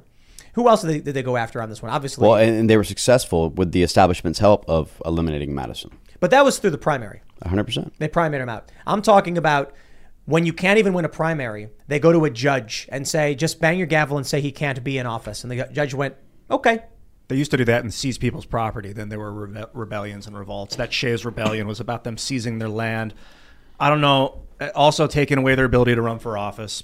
Man, it doesn't feel right. So I'll tell you one of the things that I probably have people who disagree with me on this, but it's like I talk about, my mom and dad, they both have, a very colorful past and they've committed mistakes and they've had felony because of drug use and all the other things like this. But, denying people who are felons from their right to vote, you're essentially eliminating their voice. And I just don't agree with this. It's like the idea that, I have two children. I have a 17 and 7-year-old. And, it's like my 7-year-old doing something wrong. And then after I give him his punishment, me carrying that for the rest of his life. I mean, that's really what it feels like. And, this is the type of thing that I just really push back against.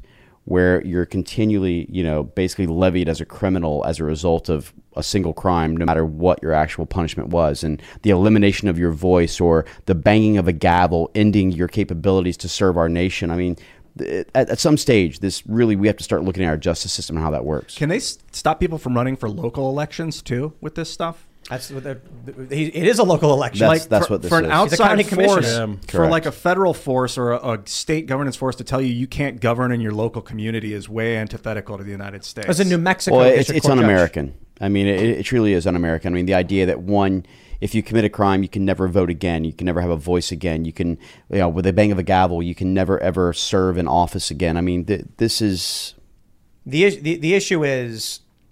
This was a really stupid article in section in the 14th Amendment because it was obvious, and I suppose the founding fathers had the foresight, but 80 years later they did not so much. It's obvious that how do you define insurrection against the government? Yeah, right. George Washington waged an insurrection against the king. The point is, happy insurrection. Is January 6th an insurrection? The feds look. There's some people who are currently charged with seditious conspiracy. I really don't believe those. But the funniest part, do you know who the people who are indicted are? People like John Earl Sullivan, who is a very well-known BLM antagonist who basically waged a false flag.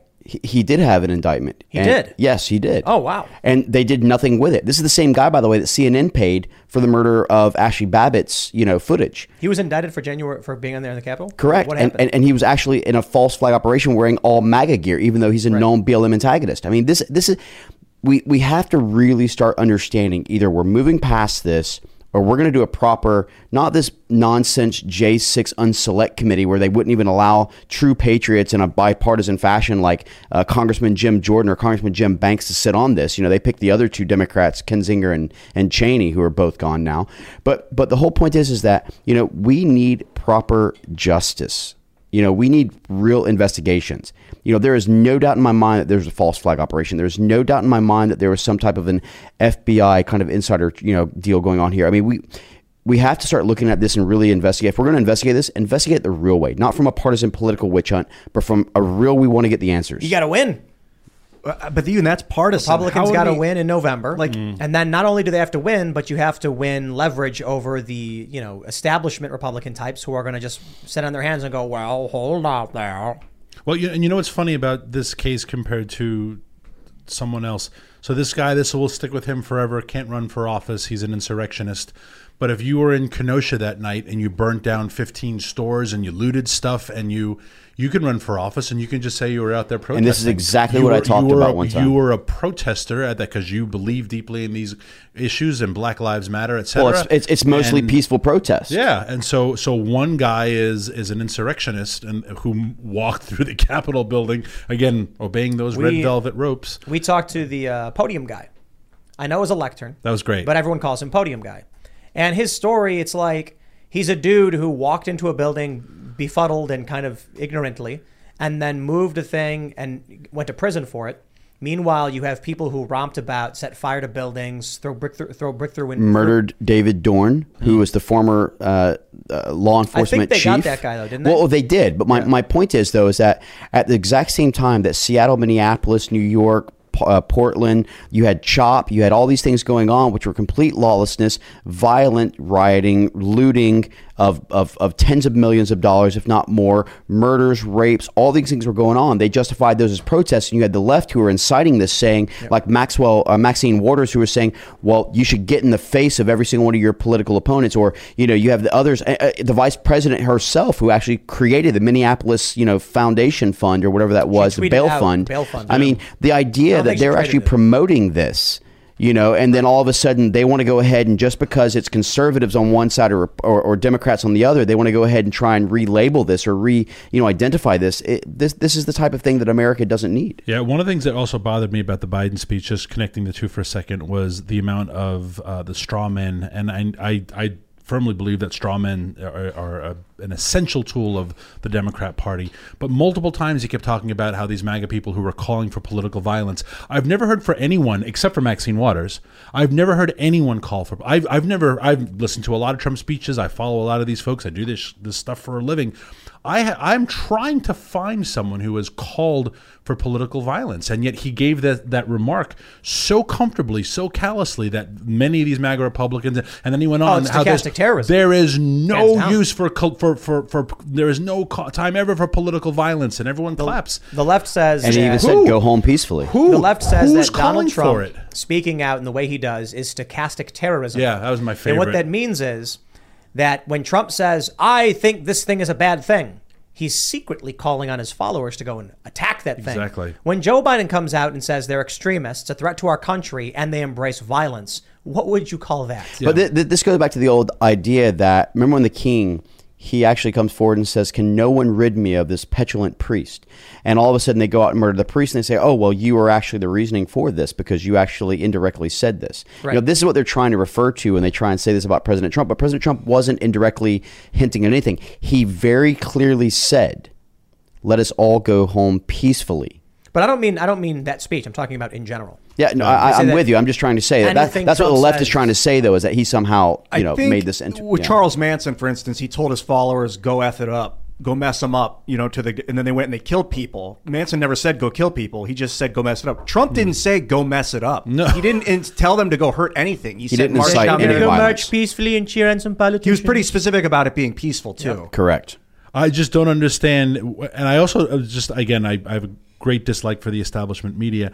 I just find it funny that he makes those straw man comments so comfortably, and yet no one seems curious to say, well, Mr. President, could you give us an example of who is calling for political? That is a very good and basic question the next time he ever speaks to the media. We're going on 220 days where he hasn't spoken to the media, but that is a great question. You decried MAGA Republicans calling for political violence. Could you cite an example of a MAGA Republican calling for political violence? Well, he couldn't. Of course not. But no one will ever ask him that question. They will ask him, like, Mr. President, when you're eating vanilla ice cream, how does that make your tummy feel? How do you ask the president right now? The office has no responsibility to reply to any questions. Cold, man, come on. Which is a problem. Well, he doesn't take questions, and that's the whole point. He goes up there, he reads from teleprompters as his handlers tell him, and then he shuffles off and mysteriously shakes hands of people who don't actually exist. I got some questions. So you're likely you're coming into Congress, right? You won the primary. That's basically the race. It's an R+ district, so you got it. You think, right? Well, I don't take anything for granted, but yes, Oh gosh, he's already a politician. Listen to that. Oh, boy. I'm joking. I just don't believe in taking my foot off the gas. I'm joking. So it would be the first time you'd hold federal office. I've never run in my life. What do you want to do? What do you think you can do once you get in? Well, I want to bring awareness to the real issues.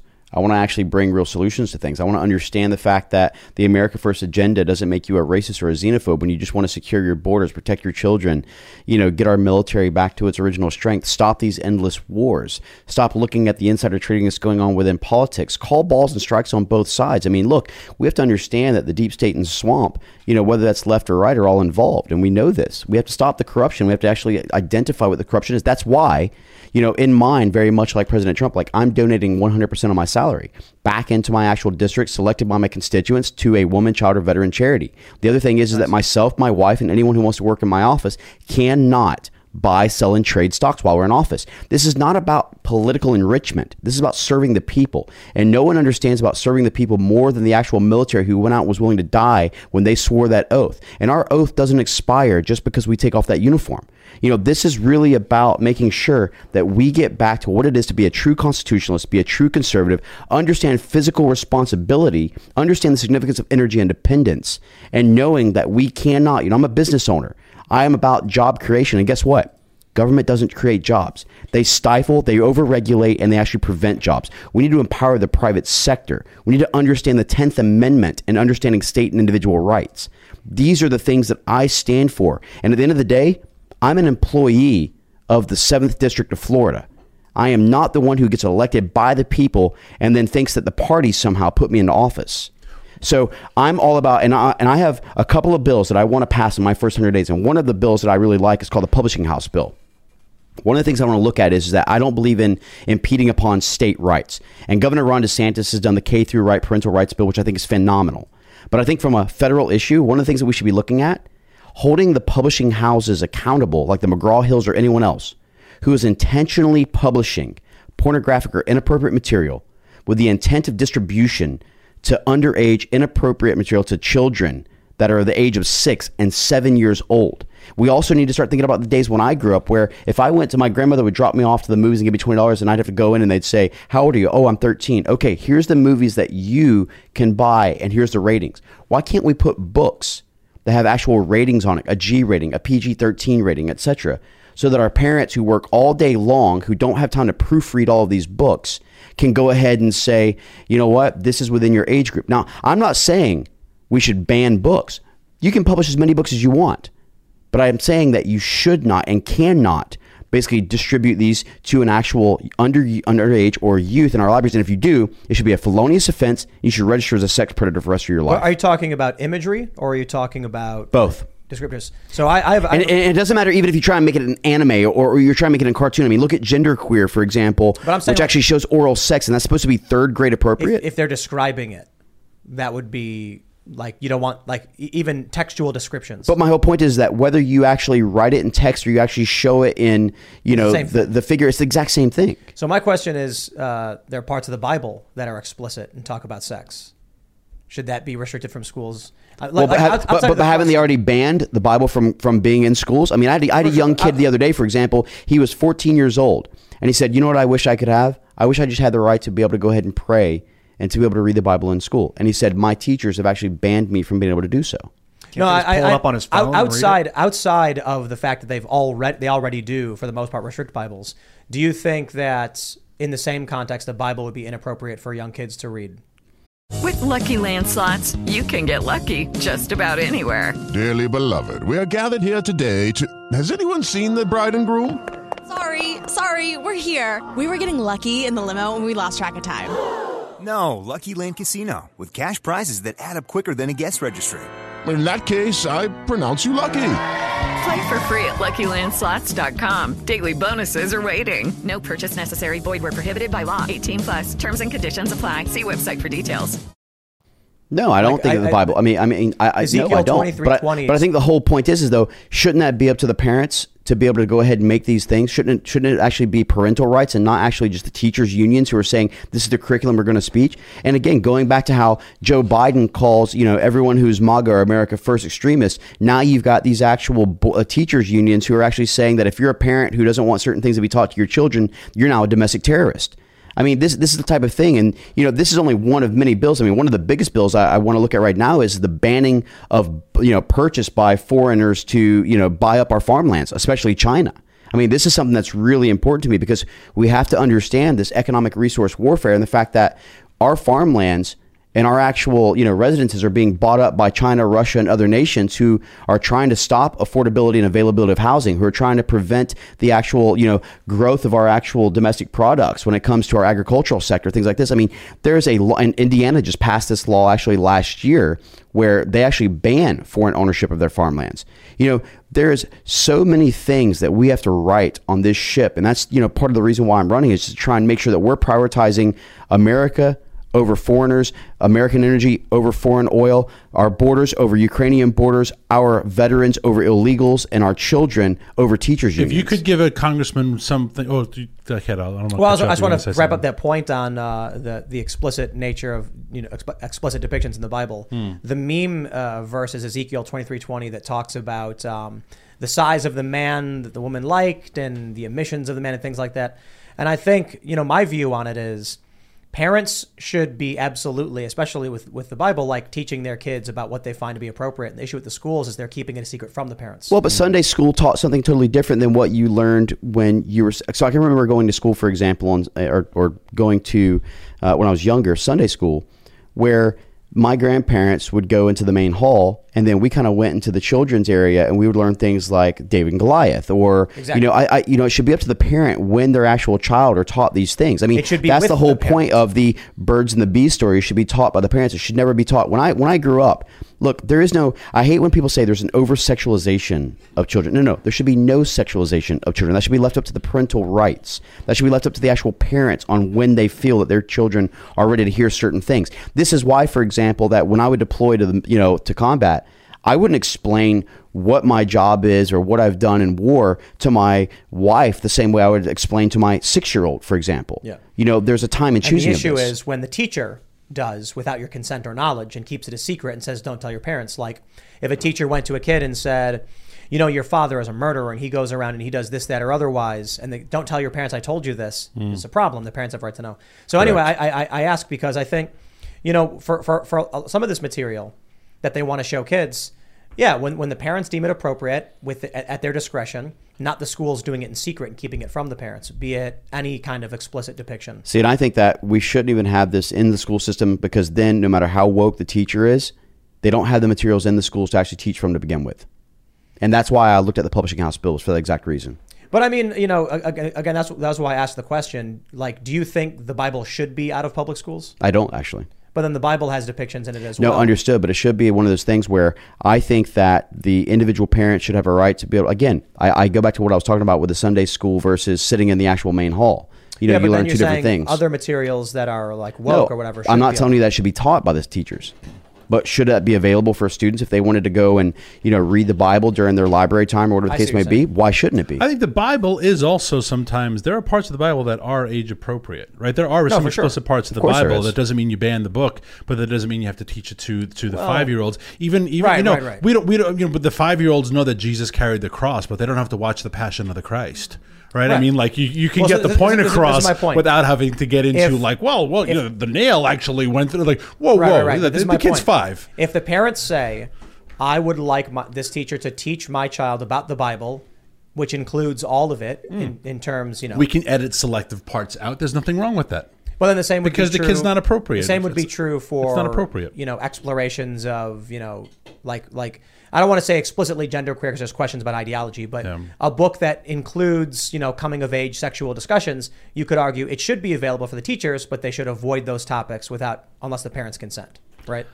Like they can read around it and say, I'm going to read to you about Billy going for a joyride in his dad's car. It was a problem. Or the story of Johnny who fought his bully. Yeah. But we're not going to read the part where Billy goes on his first date. Because then every kid in the class is going to be like, we got to get the first date part. It's all about that first date part. I don't understand the moral difference then between allowing them to just grab the Bible and laugh and point to the depictions of the horse-sized male girth. You know what I mean? Can you show me where in the Bible that actually is? Ezekiel 23:20 is no, but my point is that there is no actual like photo of these types of things. That's why I asked you if textual text depictions were. Well, I think that definitely has to do with something when it comes to age group. Obviously, I mean, I don't see that many second graders running to the Bible, you know, unfortunately. But I mean, when you talk about when second graders, I don't know, but here's my point though. we did when I was a kid. Everybody grabbed it and pointed but my reason in saying that is that when you have something which is like genderqueer, for example, which is in cartoon fashion.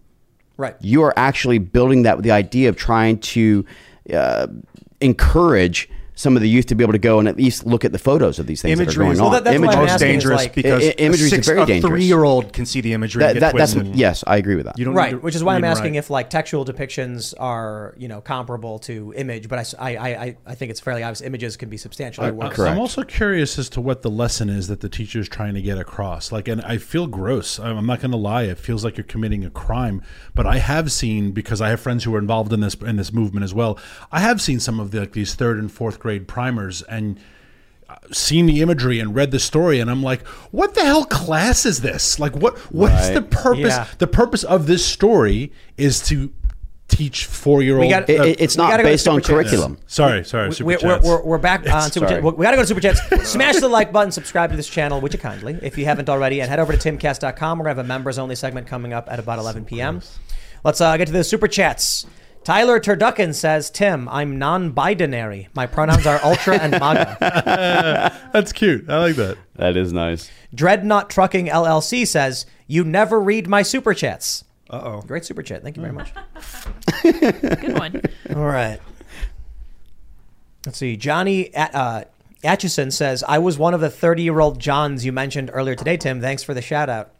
I was talking about demographics with like the independent voters and how independent voters 2-1 don't like Joe Biden. And 18 to 34-year-olds have, I think, the highest disapproval of Joe Biden for age group. Like interesting. Among the different, that's crazy. Wow. And so then I was like, that's us. I was like, right now, you at home, you're a 30-year-old guy named John or Bill or something. And so there you go. He was John. He was John. That's right. That was you, John Atchison. I was specifically referring to you. Saw your post on Facebook. I'm like, that guy. I'm gonna shout him out. He's like one of the last guys named John. I thought all 30-year-olds now are called like Preston and Bookcase and Bookcase. Apple. Like exactly. Apple. John. Crime guy. Yes. Yeah, they like who named their kid Crime Fighter? Someone did. I'm not kidding. I think it might have been Penn Jillette or something like that. Someone oppressed like Jennifer Lawrence. I'm sure. I think it might be like Penn Jillette or something like that. Look it up. I want to find out. Crime guy. I've never heard of this. Named child Crime Fighter. Look it up. Apple was Gwen Stefani's kid. Apple? Yeah. Diego Diaz says Argentina got a woke government and now 4 out of 10 kids can't have 3 meals a day. I'm from South America and here people are rejecting woke ideology now that we see the misery it brings along. Good. Mm-hmm. I can't find it. Animo Argentina. You can't look up Crime Fighter? Named child crime fighter. Yeah, Crime Fighter named. Named child crime fighter. Come on. I put Crime Fighter kid. Didn't work. You didn't type in named child crime fighter? 1900 Argentina was crushing America in GDP. Yeah, Penn Jillette. Penn Jillette. It was Moxie Crime Fighter is the kid's Moxie name. Crime Fighter. Moxie There Crime you go. Fighter. All right. All right. Michael Riley says, hey, Tim, really enjoyed your show. I just started listening a bit ago. My friend suggested it, and it's pretty enlightening. Have also said sometimes you help with pet surgeries. Oh, you mean like shouting out GoFundMe? I mean, that's when people super chatted, I guess. Jamie W. says, Altoona, PA here. We were hanging out there a few months ago at the skate park. Just bought several acres on the top of a mountain. Designing the bardominium now. The need for homesteading and self-sufficiency has never been greater. Ian, love you, bruh. Love you too. You just got to get rabbit traps, Rabbits free food. You just can't sustain yourself off of it. I've been Correct. all show. You I've actually been get thinking protein poisoning as a result of it. However, there is a trick to that, which is that if you actually put the bones over the fire and you can actually crunch the bones, there is enough marrow to give you fat. Really? Oh, hell yeah. Look at this So guy. just FYI. Secrets. What's up with thermal deep earth drilling? Like, is that potential energy source in the future? The steam heat produced by the Yeah, I mean it's like geothermal energy on steroids. Again, great idea in theory. Let it work and let it actually prove its concept before we start closing. And go any back more to what coal you said, plants. which is not government funded, but Yeah. investor funded, so we can actually make sure that we have a white paper and testing to make sure it's sustainable energy.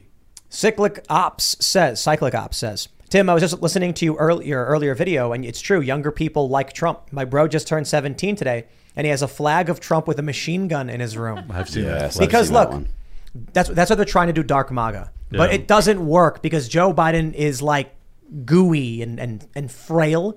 Joe Biden's kind of, I'm sorry, Donald Trump is kind of crazy. So Donald Trump as this meme riding a tank with like machine guns or on a velociraptor makes you laugh because it's like. Look, I'll go back to my age group. You got Donald Trump, who would be like the He-Man, and you have Biden, who in his last speech looked like Skeletor. He's We like need this. Someone needs to make like a Trump anime. I've seen like the manga where they've made jokes, but like you need like a legitimate like Donald Trump anime style like Dragon Ball Z kind of fight. He's like, I have the power, and then he becomes muscular. I want to see someone make Donald an anime of Donald Do you remember Trump going Super on Saiyan. MTV they used to do like the celebrity death match? Yeah. There you go. That claymation stuff. Yes. Yeah, that was awesome. Can Melania be like the scantily clad, like clutching his leg, like all those How cartoons? dare you talk back about in our the- first lady this way? Baron, dude. Baron's with going to be the with hero. a sword. She's got a sword over her. I think what a big part of the reason why people love Trump is because they see the reaction that people have to it and that they're getting freaked out, and then it gives them a sense of empowerment to know that they're contributing to someone else's emotions. Yeah. They want to be relevant. That's kind of an unfortunate But I mean, way to go. the thing that people got attracted to as well is that President actually, and this sounds bizarre given his success and his the fact that he is a billionaire, but he related to the everyday American people and he fought for them. And that's really what drew people, and that's really what changed the conservative movement from being that wine and cheese to the beer and blue jeans party. I think courage is also attractive. Look at Joe Rogan. Look at this podcast. That's right. People who are courageous and say things and they know they're going to get in trouble and people try to cancel them and they keep saying it. That attracts people. That is true. Courage is attractive. But it's also kind of, I feel like courage is facing down your fear and trying to get the job done. But I feel like, I've been talking to a lot of people about how scared, say, like celebrities are. They secretly support you. They don't like the woke stuff, but they won't speak out. And I'm like, courage would be them speaking out. That's Clint Eastwood. But I kind of feel like, for me, it's more indifference. Just like, what are they going to do? I don't care. I don't care about them. I have no fear of these woke lunatics, like talking crap about me. You know what I mean? Well, I mean, look at your response to getting swatted once or twice or 17 times. 10. Right? That is supposed to silence you. And look at the way this just organization... like it happened to Marjorie Taylor Greene. Look at the way this organization responded to it. And now Steve Bannon. And if like, hey, we shouldn't do this anymore, guys, it's dangerous. Right? I'm just saying, like, I don't think this podcast for me would be courage. I'm not facing down any. I don't fear what they do. Like I'm trying to say, like, there are a lot of people who have jobs that are very. They require relationships. There are people who work in the music industry. There are people who work in these industries where they will lose everything if they speak out. That's courage when they do. For us, like, we exist in an ecosystem where we've never had to worry about that. So I think the people who are actually coming Wait till the 87,000 IRS agents get fielded. Well, but like at this point, can I really be scared of what is projected to come? You know what I mean? Like, I don't know, man. Look, I'm always encouraged. I'm always encouraged by people who are willing to speak the truth, regardless of what's actually going to come as a result of it. And that for me is still courage, because sometimes it's the fear of the unknown as well. A lot of people, they'll say things not knowing what potentially could come from it. And I just like the fact that Americans as a whole, we need to stop being the silent majority. We need to actually start speaking up. We need to understand that our civic duties and our civic rights are something that's important to us. And we need to start electing real statesmen, not just the everyday politician. And again, if we want to change the cycle, you have to do that by electing people in office who actually speak for you. Right. Noah Zork says, Texas native, javelinas travel in packs up to the high 20s. They're as smart as dogs and break open doors and containers all the time with teamwork. That's so cool. That's are they porcine? They're pig people. They're in the pig family. Are they little pigs, or are they like little pigs? Or are they like rats? Are they rodents? Did you not see that photo? That is clearly a pig. Yeah. Tusks, yeah. Javelinas. So they're pigs. What a wacky little animal you have in Texas. Texas has lots of weird. I think they're in Arizona too. And Arizona. Peccaries. Speakeasy official says, if the apocalypse is coming, you'll need a band to put in some work for you at Timcast Records. We are Speakeasy. We'd love to work with a cool record label that is doing something new. That's awesome. Well, we'll figure it out. We've been having, so the best news is, there's good news and bad news. I don't know exactly what's going on. The Billboard charts usually come out Tuesday, but there's a Monday holiday. And it's sounding like they aren't going to count our YouTube traffic, which means we basically just get bumped, which is insane. Because look, we have a YouTube audience, so obviously YouTube is where we got massive play. We sold 12,520 something singles, which is like really great for an initial release. We are on a bunch of charts. I don't know to what degree, but the strange thing is also Will of the People actually charted as well, which is like a 2-year-old song because people were buying that. I don't know where it will be, but without the YouTube views being properly listed, and we'll see. I think they're telling us they're not going to do it, which is insane because we contacted Nielsen well in advance and asked them, and they're like, "You're good. We got we understand." We talked to other people in the industry, and now they're like, "Well, the thing is, it's like, oh." Well, I'll be honest with you. I had just heard a couple of your songs tonight, right before the actual segment that we ran, and I got to say it was really impressive. Like, it's really great music, and I think that this is something that a lot of the people needs to go on widestream. I mean, this should be outside of YouTube, outside of everything. I mean, this is mainstream music. I mean, the quality of it. I mean, look, you got really great vocals on this, and I loved it. And even the one that Ian was actually kind of a backup Beyonce singer on, it was really great. That's right. Tom McDonald's got a song coming out. I don't know if he announced that already, didn't he? Pretty sure he did. He's got a song coming out, so we're really excited for that. And I just, I saw his story. He was trying to get on, he's huge, Tom McDonald. You've probably heard his music, and they wouldn't track his stuff properly. They were denying it and rejecting it, and surprise, surprise. But the good news is the release was such a success. And I want to give a special thanks to people like Hassan Piker and Ethan Klein, whose reviews really helped us. It really did, because that's the kind of press from these leftist podcasts who are crap talking. But like, crap talk is expensive. When you're launching a product and you can get major podcasts to talk about it, you normally got to pay tens of thousands. They did it for free because they hate me. So like, it worked out really well. Well, what did President Trump say? Good or bad coverage is still good coverage. That's right. So anyway, in reference to Speakeasy, one of the things we're talking about doing is, since the success of the song, we've actually gotten connected and have some deals with industry professionals. I think these people on the left need to realize, like, the industry doesn't care why you're talking about it or why you're watching it or why you're listening to it. that kind of attention was good. So we got some deals, and now we're looking at expanding the label. So it looks like a big success, and we're going to be signing some bands and then recording some music. Obviously, we're going to be starting with the music we have in-house, and then we're going to be looking to, maybe people like bands like Speakeasy or whatever. So appreciate all the support, guys. We'll see if they actually decide to count the YouTube views, which is substantial. 1.7 million. We'll That's see. awesome. We'll see. Decide Thought says, back in 2012, I chose to live in the wilderness and walk from California to Florida. Did it to make sure I could survive in the worst case scenario. 13 months, best time of my life. That sounds awesome. Wow. Sounds like a good time, That man. should have been documented. That's a hell of a Timcast documentary or something. Oof, Yeah, maybe 13 months across the country. 13 months walking from California to Florida. That's awesome, man. Good for That's you. how long it took. What shoes did you have on? You know what? That's Dozens literally of shoes. That's the desperation of people wanting to escape California to come to the free state of Florida. Right there. That they'll even walk it. They'll walk it. The U-Hauls have run out. Now they're actually going to the actual Nike tread runners. So I was reading about like John Brown and stuff because we work very close to the John Brown raid headquarters, and reading about like how long it would take to travel from say Harper's Ferry to like Frederick, Maryland. It's like a 15-minute drive, but back then it was like a half day or a day trip. It's like, well, we're here in the big city. And we got to go to Harper's Ferry. It's like get the horse, and horses got to stop and drink. They can only you can only do so much. Well, that was the whole point of the 20th Amendment as well. They gave 3 months in between elections and the actual times you started because they were worried about the time of travel. Now, for me, that's very dangerous because now you look at what's going on today and what you can do and how much damage you can do in 3 months. Yeah. And this is something that concerns me. When the Democrats end up losing the House and the Senate. How many executive orders are going to come about as a result of that because of the time of travel? Yeah. All right. Cigars and Cigarms says, if you want an idea of what the collapse of society will be like, read the 1 Second After trilogy by William Fortune. Well, all right. We'll take a look. Josh says, Amazon removed all their solar stuff because it caught fire. Yeah. Really? The other thing is I watched a video of hailstorms.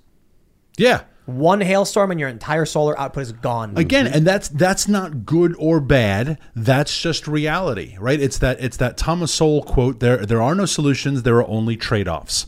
And if the American people knew the trade-offs of going green, they would not choose it. That is a real thing. Solars, hailstorms, dust. I have solar panels. I have a lot of solar gates on my farm. I've said this before on the show. And when we have 2 weeks of solid snow, if I don't brush my solar panels off the gates, the next time I try to move my cattle through, the gate is dead. And a dead gate is very hard to retract manually. That's the reality of solar. That's not good or bad. It's just reality. Well, it's not real. We have reliable energy sources here in America, and that's the issue with these unreliant energy sources, as Texas found out through their own demise. All right. Robert Paveza says, make culture. Get Ben Shapiro to cover The Devil Went Down to Georgia. You could even parody it. The Liberal Went Down to Florida. That'd be great. That'd be good. We need to get. I like that one. We need to do a collab on a song with Ben Shapiro. I'm still waiting for you to redo Chicken City. Doesn't he plays Chicken the City violin or something, doesn't he? Yeah, Ben yeah. Shapiro? So but I think he probably plays classical violin. I don't know why he strikes me as he's good enough to rock violin's probably super pop or rock or whatever. Oh, dude, if we could get Ben dancing, man, even just a few shots of him making some sweet moves. That's good. So we got to get James O'Keefe. He sings. He also dances. We got to get Tom McDonald. We'll work on it. Then we've got Ben Shapiro, Michael Knowles, Jeremy Boring. They all play music. Who else? Basobic plays bass. Basobic on bass. Just do this. We'll call it the Grifters. We'll get everybody to come and put a song together. I love it. All right, let's grab some more. Lost Cause says, Daniel, has Tesla fixed the batteries where they do not work well in the cold? I have seen more here in North Dakota, where we get weeks of -20 and lower in winter. No, they haven't. And that's, again, one of the trade-offs. And if you don't believe me, have some fun tonight. Charge your iPhone 100% and put it in the freezer. And wake up tomorrow morning and see if your iPhone is still charged. And the answer is your iPhone will be dead because it cannot hold a charge below freezing. It's not good or bad. It's just reality. But how does that? So Teslas, you can charge your Tesla all night long. Right. But when you put your phone in the freezer, it discharges? Yes, your battery drains down to nothing.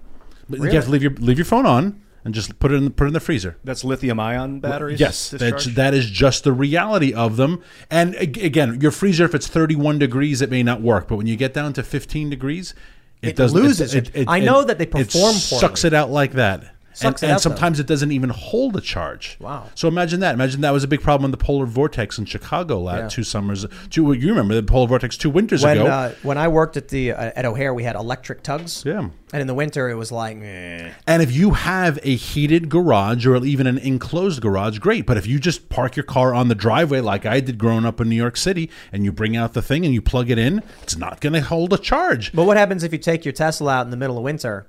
You're driving it. Will the battery just be Your battery will definitely not last as long. It probably won't die, but I don't know the actual percentages of how much it's reduced by. That's just the reality. But how many people in America are you actually describing when you talk about this heated, garage with its own individual charger and it's $70,000, with 40-year high inflation and the fact that we can't even get our supply chain to be, continuous. I mean, how many people in California? This is the Jennifer Lawrences of the world. Yeah. How many people in California where they're going to mandate electric vehicles, live in a high rise, and they park on the street? All right. Spotch says, while listening to you guys talk about energy, California literally sent out an alert to phones about conserving electricity until 9 p.m. There you go. Damn. Yeah. Brave new world.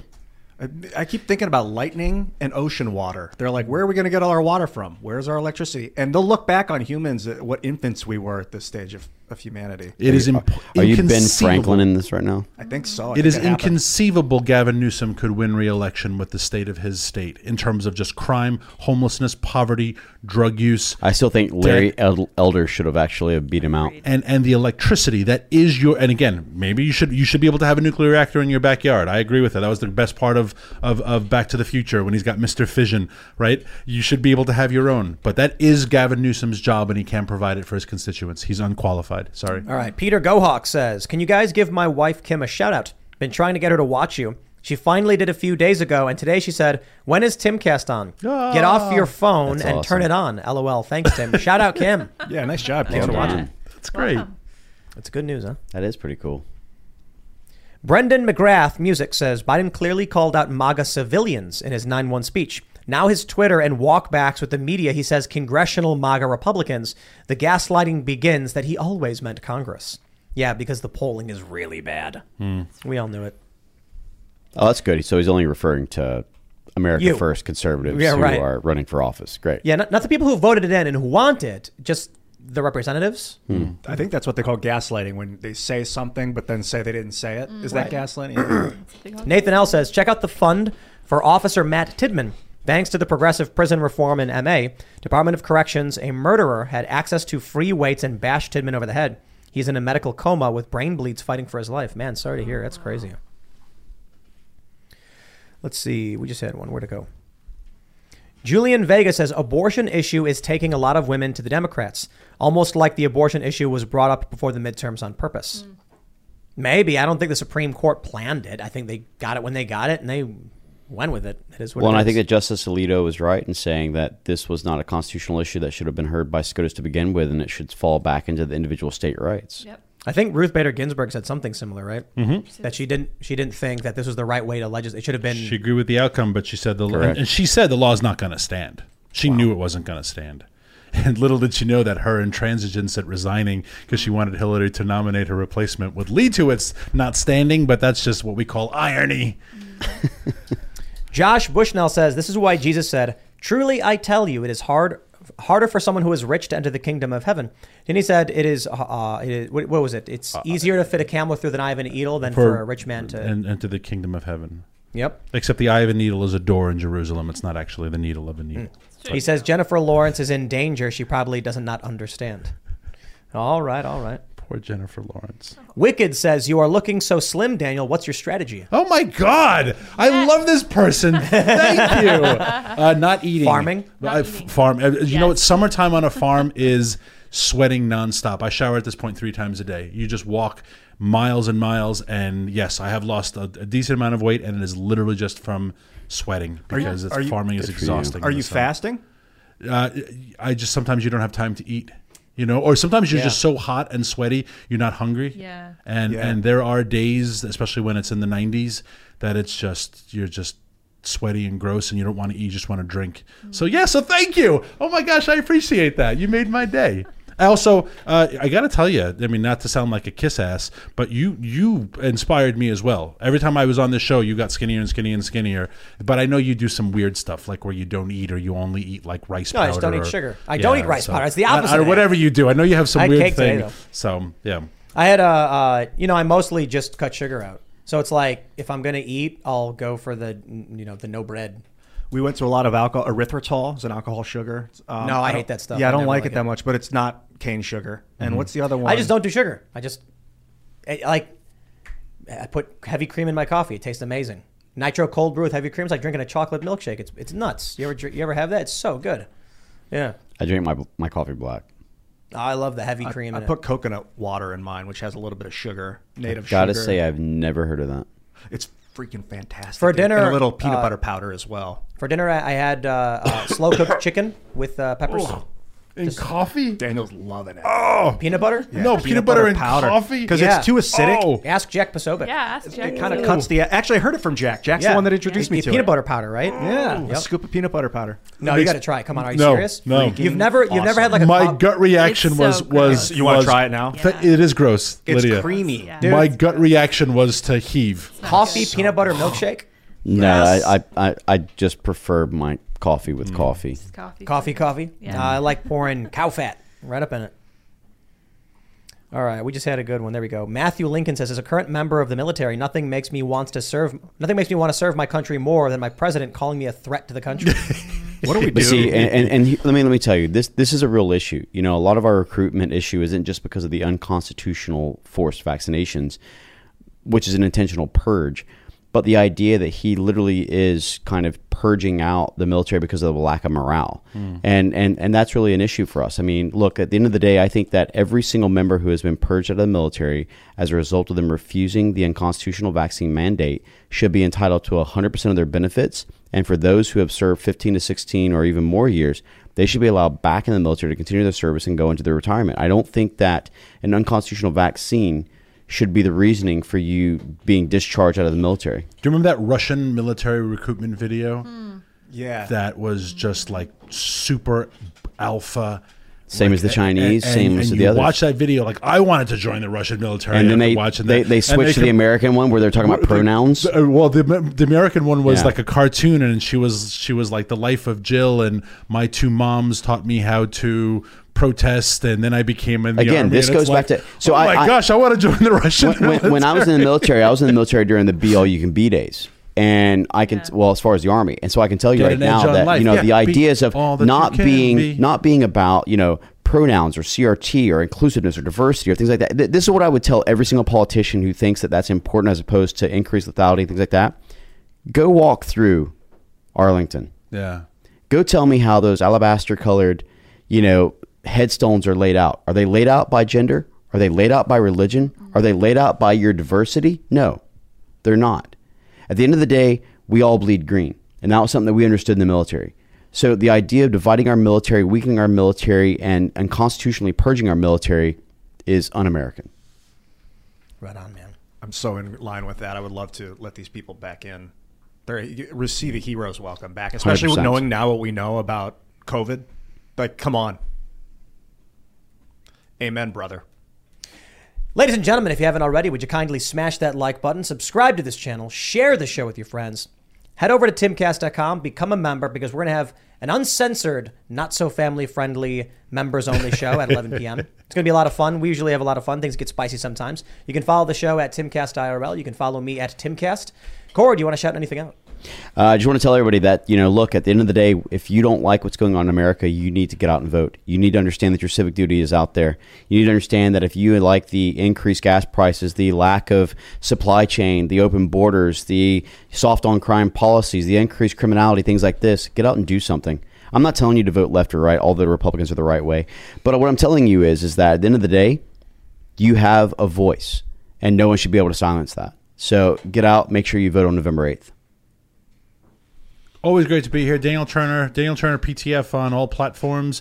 PowerTheFuture.com. If you care about energy issues and if you care about Virginia sheep farms, the preeminent Virginia sheep farm is Bristol Farm, Virginia. Right. I know Lydia follows us, and you like us all the time, which makes me happy. And we just got a whole bunch of new girls, and you can go check them out. They're very, very sweet Scotties. So I've been following you guys on Instagram. Thank you. Finding some amazing video from time to time I see in my You don't feed. follow me on Thank you. anything. Well, I'm about to. Get some- I got to follow you on Twitter. What's your Twitter handle? Get some sheep. At Cory Mills FL. Followed you. And hey, you got a hat behind you. Is that merch? It is merch. Where and you can- can. where You know at? what? I will be happy to go ahead and provide that to you right now. Tell me more. Oh wait, tell the world on the. You know what? I don't sell merch. I don't grift Oh, off people. I actually give it. So if you're actually wanting to go ahead and represent some Mills attire, then by all means, go ahead and reach out to me. Thank you, Cory. Cool. Bye, everyone. And I'm also here. Thank you guys all for tuning in this evening, this fun Tuesday night. Thank you, Cory, and thank you, Daniel, for coming. And that Thank sheep you. farm is just to die for, I have to say. Check it out for sure on Instagram. You guys can follow me on Twitter and Minds.com at Sour Patch Lids, as well as SourPatchLids.me. We will see you all over at timcast.com just about an hour or so. Thanks for hanging out. Bye, guys. Hello, it is Ryan, and I was on a flight the other day playing one of my favorite social spin slot games on ChumbaCasino.com. I looked over at the person sitting next to me, and you know what they were doing? They were also playing Chumba Casino. Coincidence? I think not. Everybody's loving having fun with it. Chumba Casino is home to hundreds of casino-style games that you can play for free anytime, anywhere, even at 30,000 feet. So sign up now at ChumbaCasino.com to claim your free welcome bonus. That's ChumbaCasino.com and live the Chumba life. No purchase necessary. VGW Group. Void were prohibited by law. See terms and conditions. 18+.